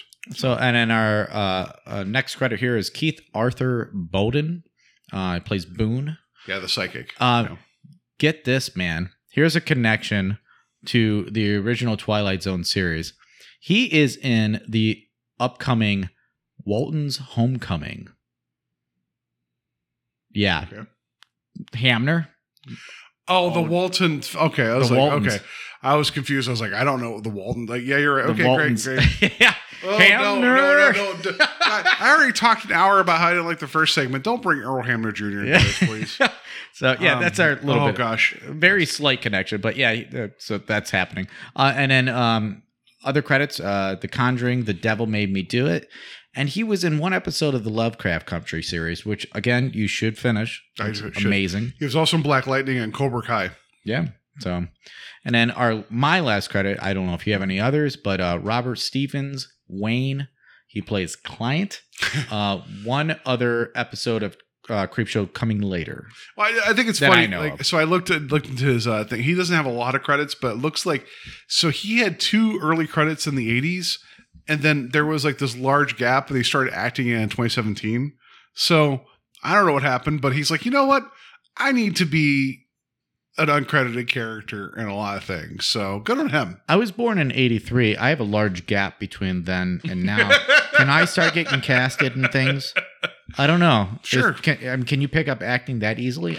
I don't know. Like Maybe. I just think this guy's like, yeah, he was like, I'm going to do it. And then maybe he was like, you know what? I got to focus on my family and my career. And then like his kids grew up and he's like, you know what? It's about time I become a guy that no one knows again and acting. And bit rolls. Here, let's just start off with, can I just say that this segment starts off with the worst karaoke sign I've ever seen. Like it's like, I understand this thing's low budget and you can't always pay for signage. So there's not a neon sign that says karaoke. So this is a computer generated sign that says karaoke. It is absolute garbage. It's terrible. Like you didn't need that. You could have just wrote karaoke. You could have wrote singing stuff on a sign, put it on the wall with an arrow. Karaoke tonight, from this time to this time. Or maybe if you're going to do like the comic panels, maybe just have that as one of them. And then just show the couple walking out being drunk. Or they could have filmed this in Lakewood and go to Corky's. How about that? No. That's a good call. But my point is like the last segment, you had a body fall into acid and become a skeleton. You could have pulled back a second and been like, maybe we don't need to show this karaoke sign in the real life. We could have just drawn it. Like somebody was tasked to that. Just remember, somebody was tasked to that. It was terrible. I'm sorry. Like as much as I try to forgive like shortcomings of things, but it's like you made an active decision to make a terrible like fake karaoke sign. Anyway. So our opening sequence here is we see Jack and Fawn. Fawn is his girlfriend, and they're walking along. Can I just say I have Fawn in most of my notes, but my first note is Jack and Karen are having a good night. I don't know why I switched out her name for Karen. But it happened, so I apologize for that. She's not so much of a Karen. Karen. No, but I don't know why I wrote Karen. It might have autocorrected, but yeah, I know her name's Fawn, but it says Jack and Karen are having a good night, so I want to mention Jack, darling. Yeah. Oh, whatever. Anyway, so yeah. But Jack and Karen are having a good night. They're both tipsy, and then they're wandering onto this bar, and we find out that Jack is a recently accredited lawyer, right? Yep. He really, and so he's gotten on the bar or whatever. Yeah, and passed the bar. He got out of a bar. Yeah, got out of the bar, passed the bar. He did lots of bar stuff. Yeah. So they're walking down the street in this alleyway or whatever, and they're both pretty tipsy, and they see a sign for a psychic. Boone's Third Eye. Yeah, let's check this out. Boone's Farm's Third Eye. Why not? Let's go in and see what Boone has to say. Yeah. And so I like that they go wandering in and she wants to touch stuff. He's like, don't do it. He's like, I'm a lawyer. You don't want to touch stuff, right? Whatever. It's like, fair enough. I respect that. we're not vaccinated. No, yeah, no kidding. And it's like, but then when they get in there, they finally find Boone. He's like, oh, I'm nearsighted. Sit down, sit down. And I like how he's like, I smell spirits. And they're like, yeah, we've been drinking. Like, that's fair. I thought that was a funny joke. Well, even just a second before that too, when Boone looks at Jack, yeah, he has this weird look on his face, Yep. like he knows something about him. He didn't expect him to come in. Whatever it is, he's off put by Jack standing there. Yeah, and he shakes it and he says, "Oh, sit down. Let me see your palm, Fawn." He doesn't know her name, but so he does a cold reading on Fawn. Yeah, but he also writes something down on a note that he actually passes under the table while he's talking. Yeah, to Jack, that's how this thing whole starts off, right? So it's like, during the meantime, though, Fawn, I'll put my notes here, is 80% eyes. You can't tell me she's not 80% eyeballs. Like, most of her body is physically eyes. Yeah, she's like an anime character, but with more eyes. So we find out, like, as he's like cold reading her, he's like, you get the feeling. So, not that you've seen this film, Terry, but I recently talked about another podcast, but like, on the Manitou, we have a character who is a fake psychic who is like, kind of, he'll get paid and talk about, like, what's going on. But when he realizes something is like wrong, he'll call it out. If people want to hear about the discussion about the Manitou, go to At the Devil's Ball. I had no idea I was wedging this in here, but that's what's happening right now. I was on there recently talking about that film. Cross advertising, yeah. Yeah, Tony Curtis plays a fake psychic there. It's a lot of fun. But anyway, so we get the notion that, like, Boone, it's like, it's almost like Whoopi Goldberg and Ghost, right? Yeah. Where it's like, that's probably the better association. I've actually met with a psychic as well. My wife and I have done a reading, and it was completely off because you were saying, reading. Are you saying the cold reading wasn't good because you're a smart person and can kind of be like, oh, I see somebody with the letter Q. It's like, no, I don't know about that. Anyway, yeah. I don't know any Quincy's. Oh, you're having frustrations at work. Yeah, no shit. Thank you. Yeah, anyway. Yeah. Yeah, so, but as the reading continues... Your lucky numbers are potato. Like, God damn it. Like, why would you even... Okay. Boone, you're f***ing up. I know, I broke my rule. Continue. But yeah, so... I might allow it. We'll see what happens. Boone is doing his thing, and he's also writing this note, and he hands it over to Jack, and Jack is like, well, what's this? And then he reaches down under the table to grab the note, and he reads it in secret because he knows that this isn't supposed to be meant for Fawn. And it says, I saw something follow you in here. Yeah. And that's creepy. I like that. That's upsetting. You're right. I like that. It's a good hook. It's a good hook.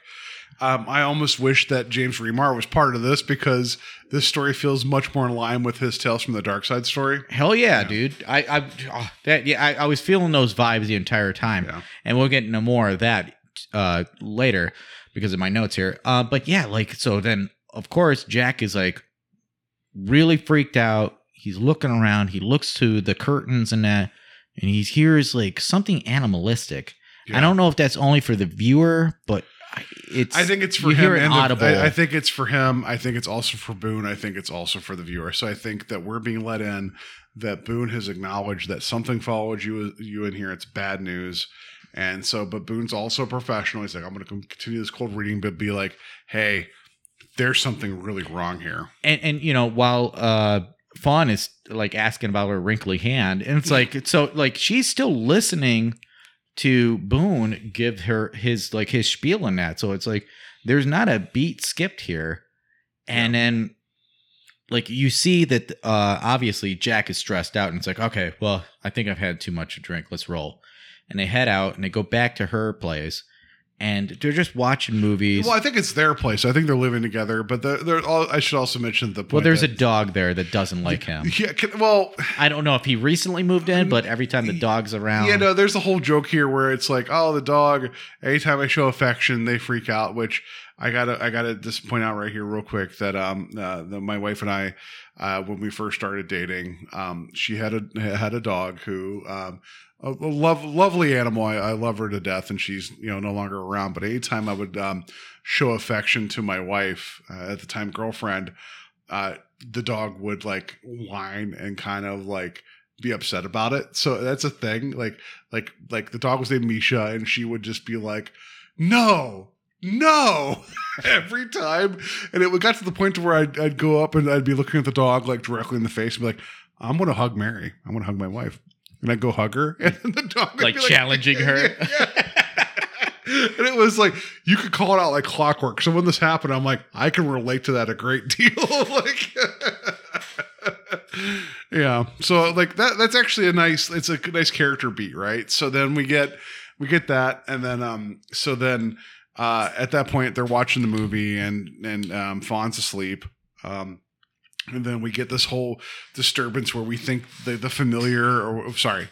thing is, like watching, which it isn't that dissimilar from the creature that we see in that third segment of Tales from the Dark Side, the movie. It's not that far off. Yeah, the sculpting is actually pretty similar in Yeah. the fact that it's demonistic. There's like some hard lines in that. It doesn't have wings, but that's about the biggest difference, right? It's more, maybe the eye color is different, whatever, but it's upsetting. Right? It's not my favorite sculpt, but it works. It works, and it shows that something's coming. Right. Yeah. So after that, he's like, I need to go to bed and whatever. So then he goes too much. Yeah. He goes to work the next day, talking to the client and whatever. And then all of a sudden a fax comes through and he's like, who faxes anymore? I'm like, that's correct. It's 2021. Who uses the fax machine? The Familiar does. Yeah. So he it's just medical records. Yeah. It's just yeah. So then he goes and grabs the paper out of the fax machine and like, hey, he looks like the tray and there's no other paper in it. It's like, well, that's weird. It's like, I don't know.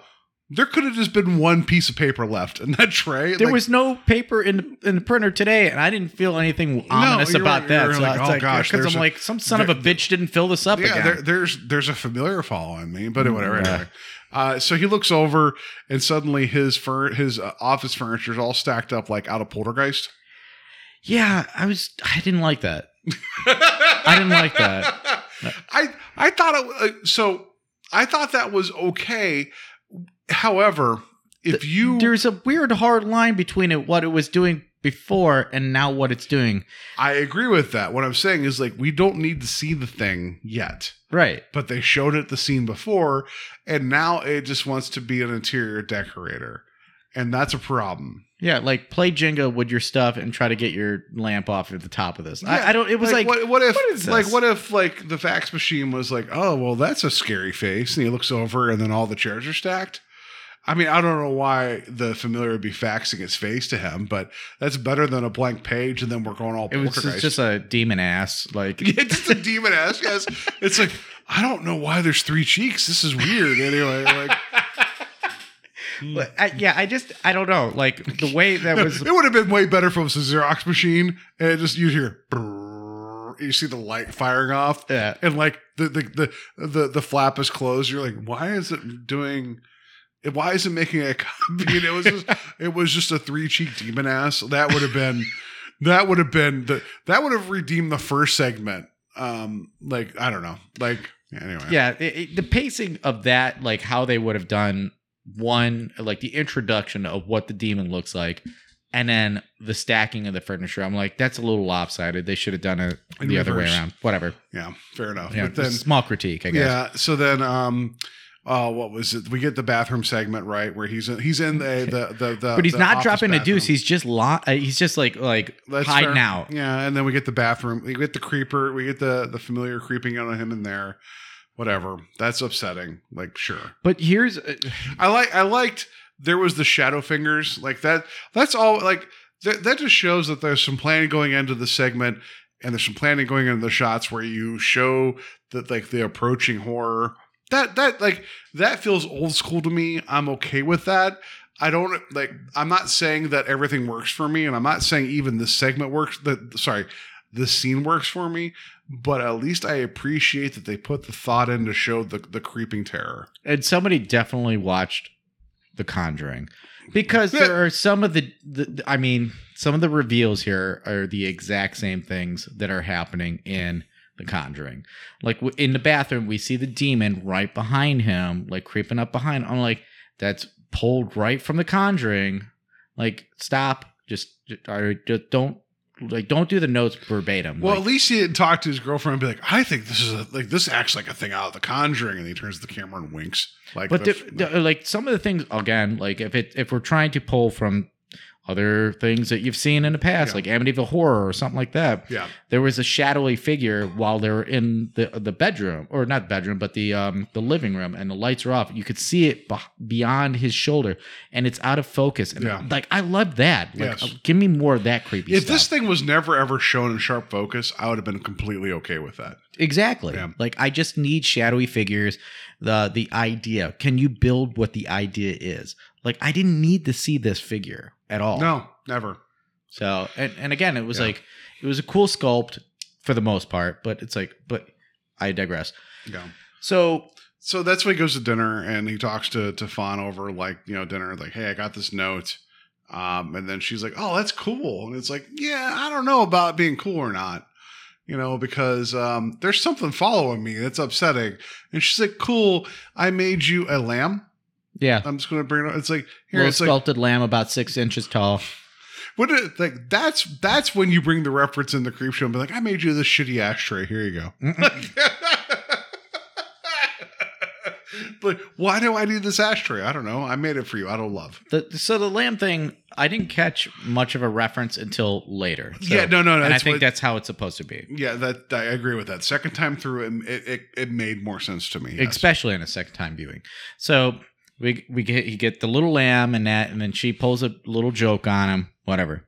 They walk away from dinner, and so the next scenario is that he wants to go back and talk to. Well, she Boone. mentioned, like, let's just go, and he's like, I don't know about that, and then she gives him the lamb. He's like, okay, maybe, and then like, because I think he's trying to still be like, this can't be real. But she's excited for something, and then there was even a phone call later where it's like, I'm working late tonight. Have fun with your new friend or whatever. Like, she thinks this is a positive because there's evidence of life out there, like life after, right?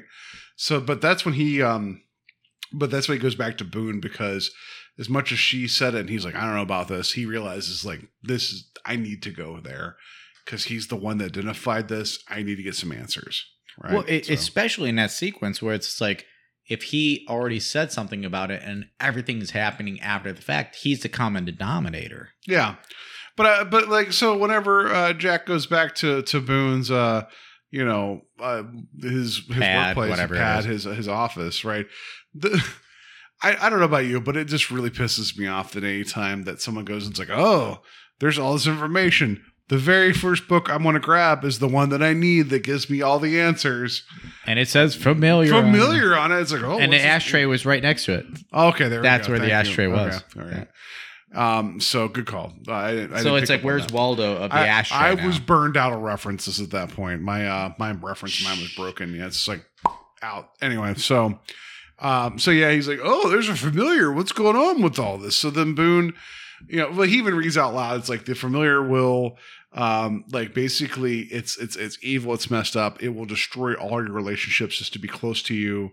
Like, it's going to consume you because that's what it does. Right. So, I at this point now, I have to bring into the dictionary version of the familiars.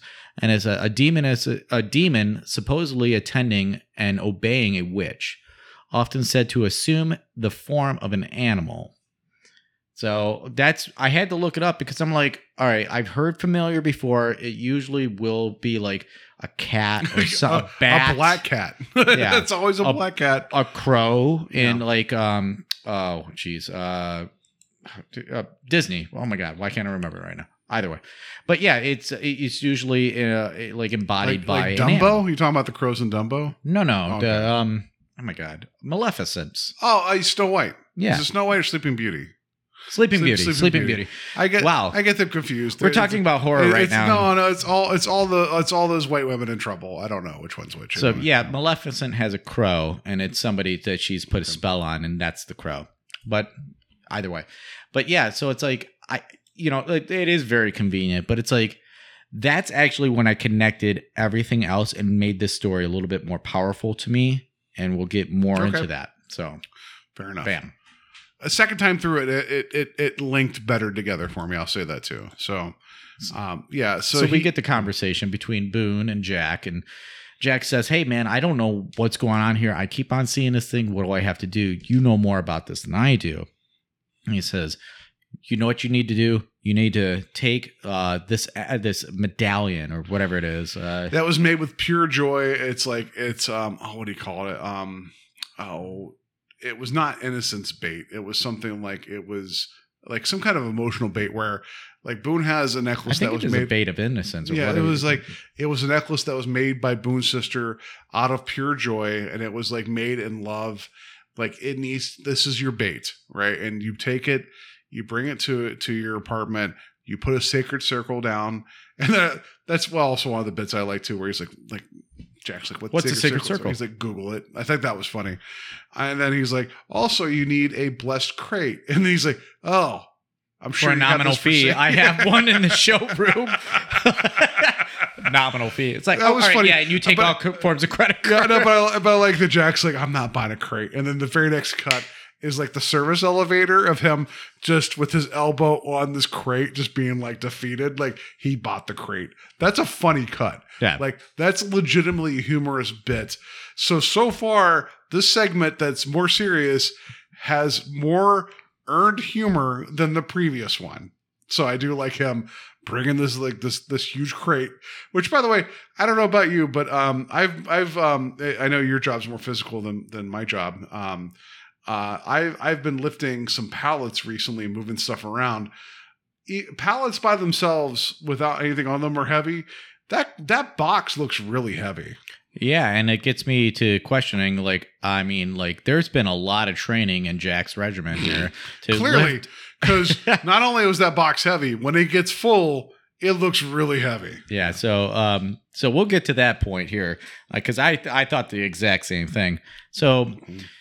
So we get Jack, and he comes back to the apartment, and he sets up he does a sacred circle. Yeah. He puts that right in the middle, and he waits around. We get a lapse time, whatever. And as he's not looking, all of a sudden we hear the crate fall down. It's like, okay, it caught something, right? And then we hear like muffled the dog barking. Yeah, dog like crying or whatever. Mm. So when he lifts it up to let the dog out, then we hear like this growl or whatever, but this sounds just like the demon. It's the familiar. He actually caught it. Yeah. Right. And so it gets out. Right. So he actually refers to it as innocence bait. That's what I have in my notes here. So the necklace is innocence bait. The familiar gets out. Right. So then he's like upset about that. Right. But then, so he realizes that he needs to try again because he messed up. He let it out. But he keeps on going through his mind. He keeps on going through these conversations. And he keeps on thinking about the lamb and getting the lamb. And how does the gift that was given to him by Fawn? Yeah, how is the lamb connected? Maybe I should put the lamb in the circle. So he does. He puts the lamb in the circle because it's made from a place of joy and love. So he thinks that's good innocence bait, and that's why he goes and talks to Fawn while she's in her studio, trying to talk to her about it. But then she's like, "Oh, I gotta go," and he's like, "Okay, great. I'm gonna be here tonight with my cocaine circle. And I'm gonna put it." I'm sorry, I forget that part. Yeah. Well, the whole thing is like she's like, "Oh, you finally visit me," because he's like, "Oh, I'm trying to." He ends up trying to see where the magic is. He's like, where the magic happens. I'm trying to feel your vibe. So we get the idea that she's kind of new agey and open to things and whatever, and he's not. And she's like, "Oh, you're finally coming in and visit me and whatever." And so, like, I think that colors just a little bit because, like, she's more open to the other, and he's not, right? But he uses the lamb, uses his bait. I like that he's sitting in a chair staring at it, and the dog's like visible. It's like that dog, like that. No, you don't go there, right? Mm-hmm. So then when the crate drops again, he wakes up. and it sounds like Fawn's in the box. Which he also has his phone set up, but reviewing was that the first sequence or is that the second sequence? Second one. Second, yeah. So because he falls reviews. asleep, and then when the crate falls, he hears her, and he's like, "Okay, I know it's you. I know it's you, familiar. This is wrong. I'm gonna call her cell phone," and she doesn't answer. But Fawn keeps calling out, so he's like, "She's not answering her phone. She's right here. Like, but I know this has to be the familiar." But even upon trying to review the video, because he had a video he was set up too, recording yeah. he was Yeah. recording video of this. The drop of the box is not clear. Yeah. Right. Like there's some kind of static, whatever it is. So he doesn't know for sure, whatever it is. So he calls up Boone. He says, "Boone, I got this thing in here. Like, I got it. And what do I have to do?" And from what we hear from Boone at this point is that you need to get that on your car or truck. Well, or because whatever. he told before, he's like, take this to the deepest lake that you can find and drop it in the middle so far down that it can't even smell you anymore, is what he said previous, right? He's like, Right. Well, you know what you got to do? So he's like, okay, I'm going to put this thing in my truck, my overly large truck in New York. So good luck parking there. I also, put that in my, I don't understand life.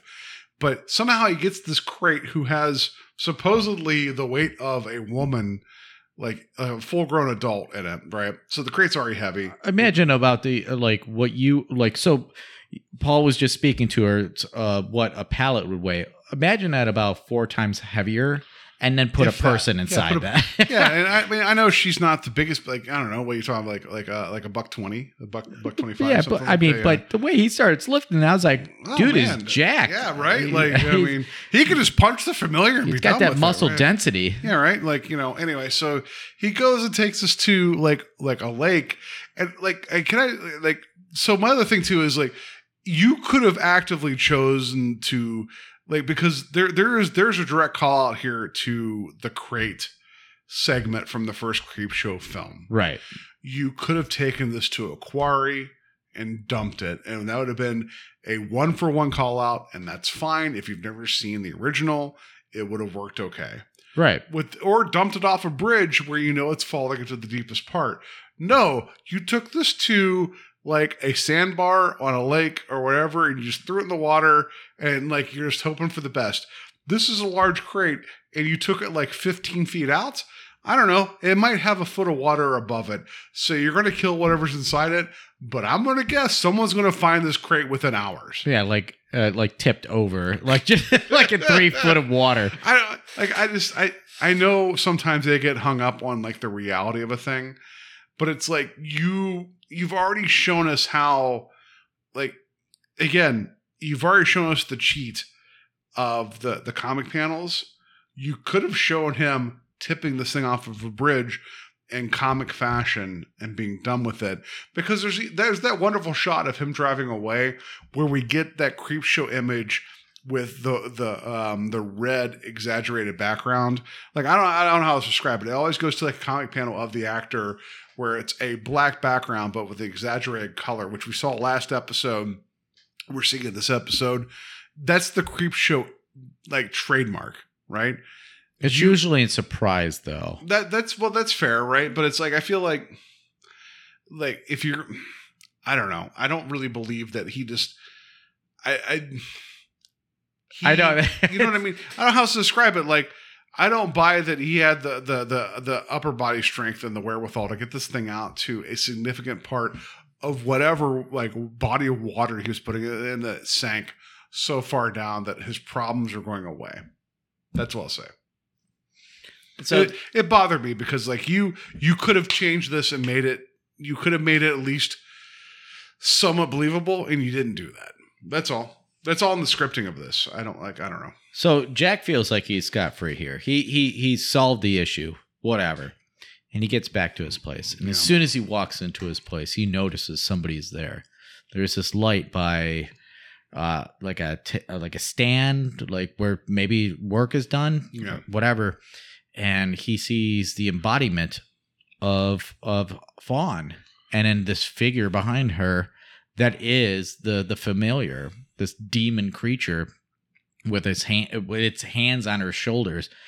And Fawn's not looking in good shape. She looks like she was just pulled out of the water. Yeah, so we find out that the familiar actually did its job of cutting away his most important relationships to get closer to him.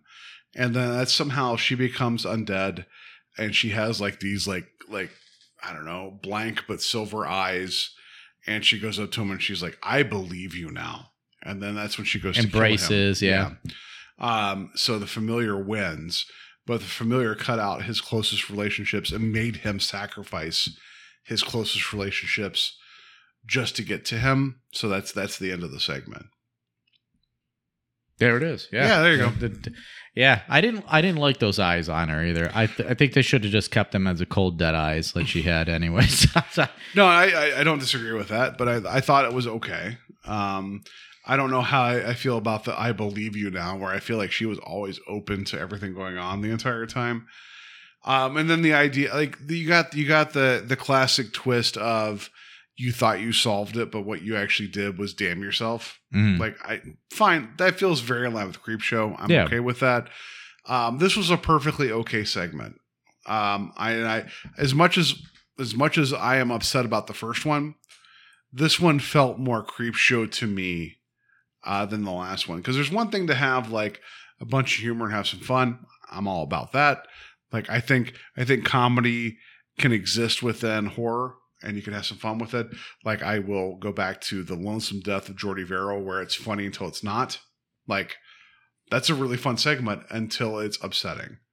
And I think the first segment failed with that. And this one, there's like little small snippets of humor, but it's very black humor.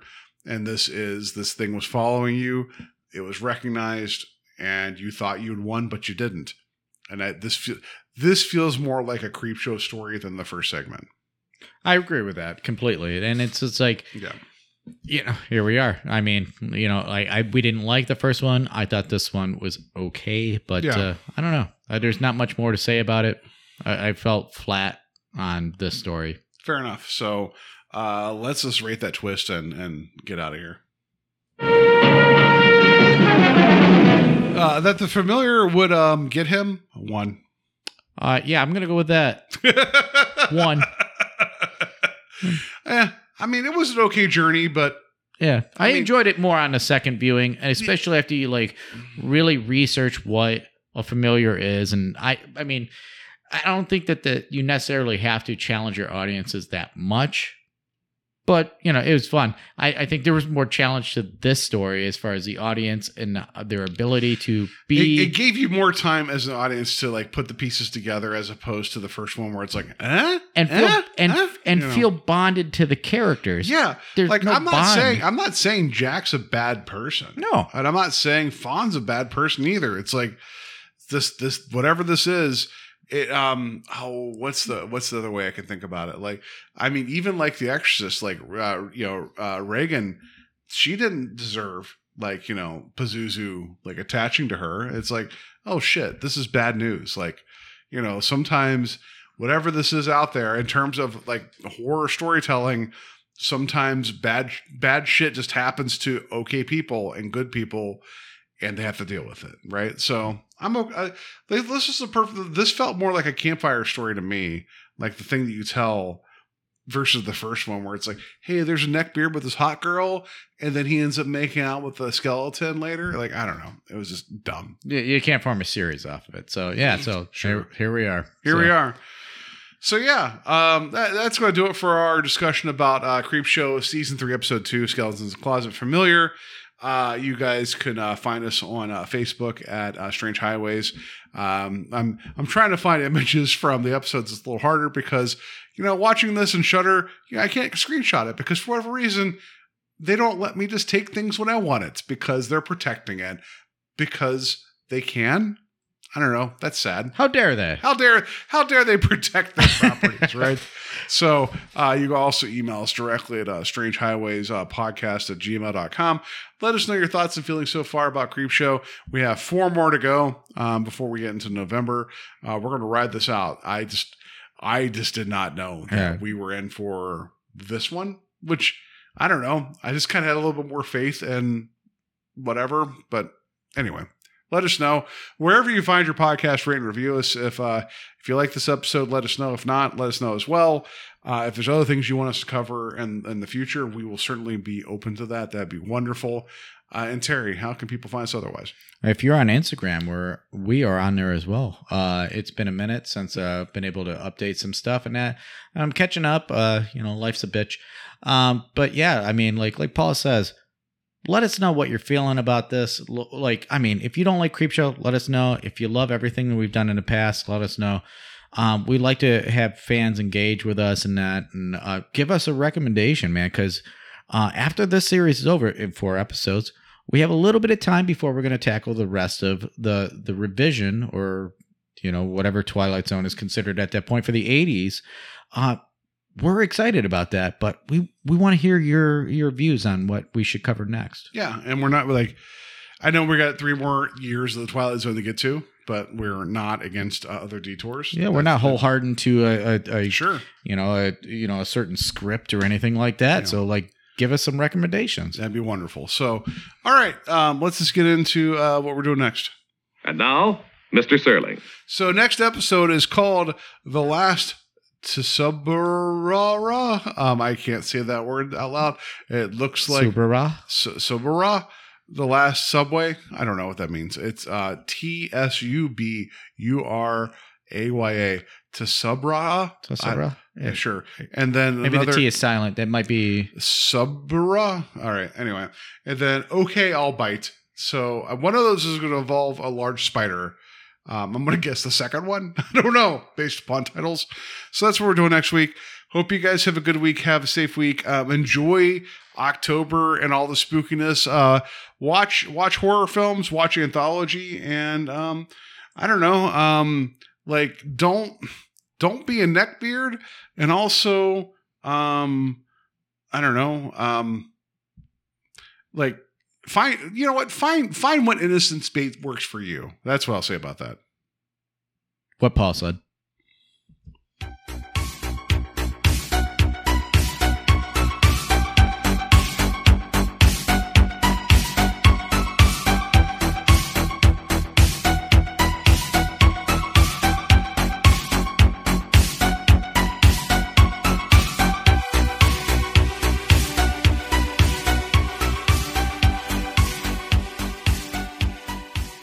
Yeah, I think I just had a little bit too much to drink. Maybe we should go home, if that's okay. Yeah, of course. Yeah, let's go.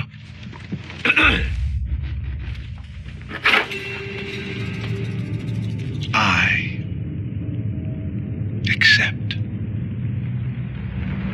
most major credit cards. Of course you do.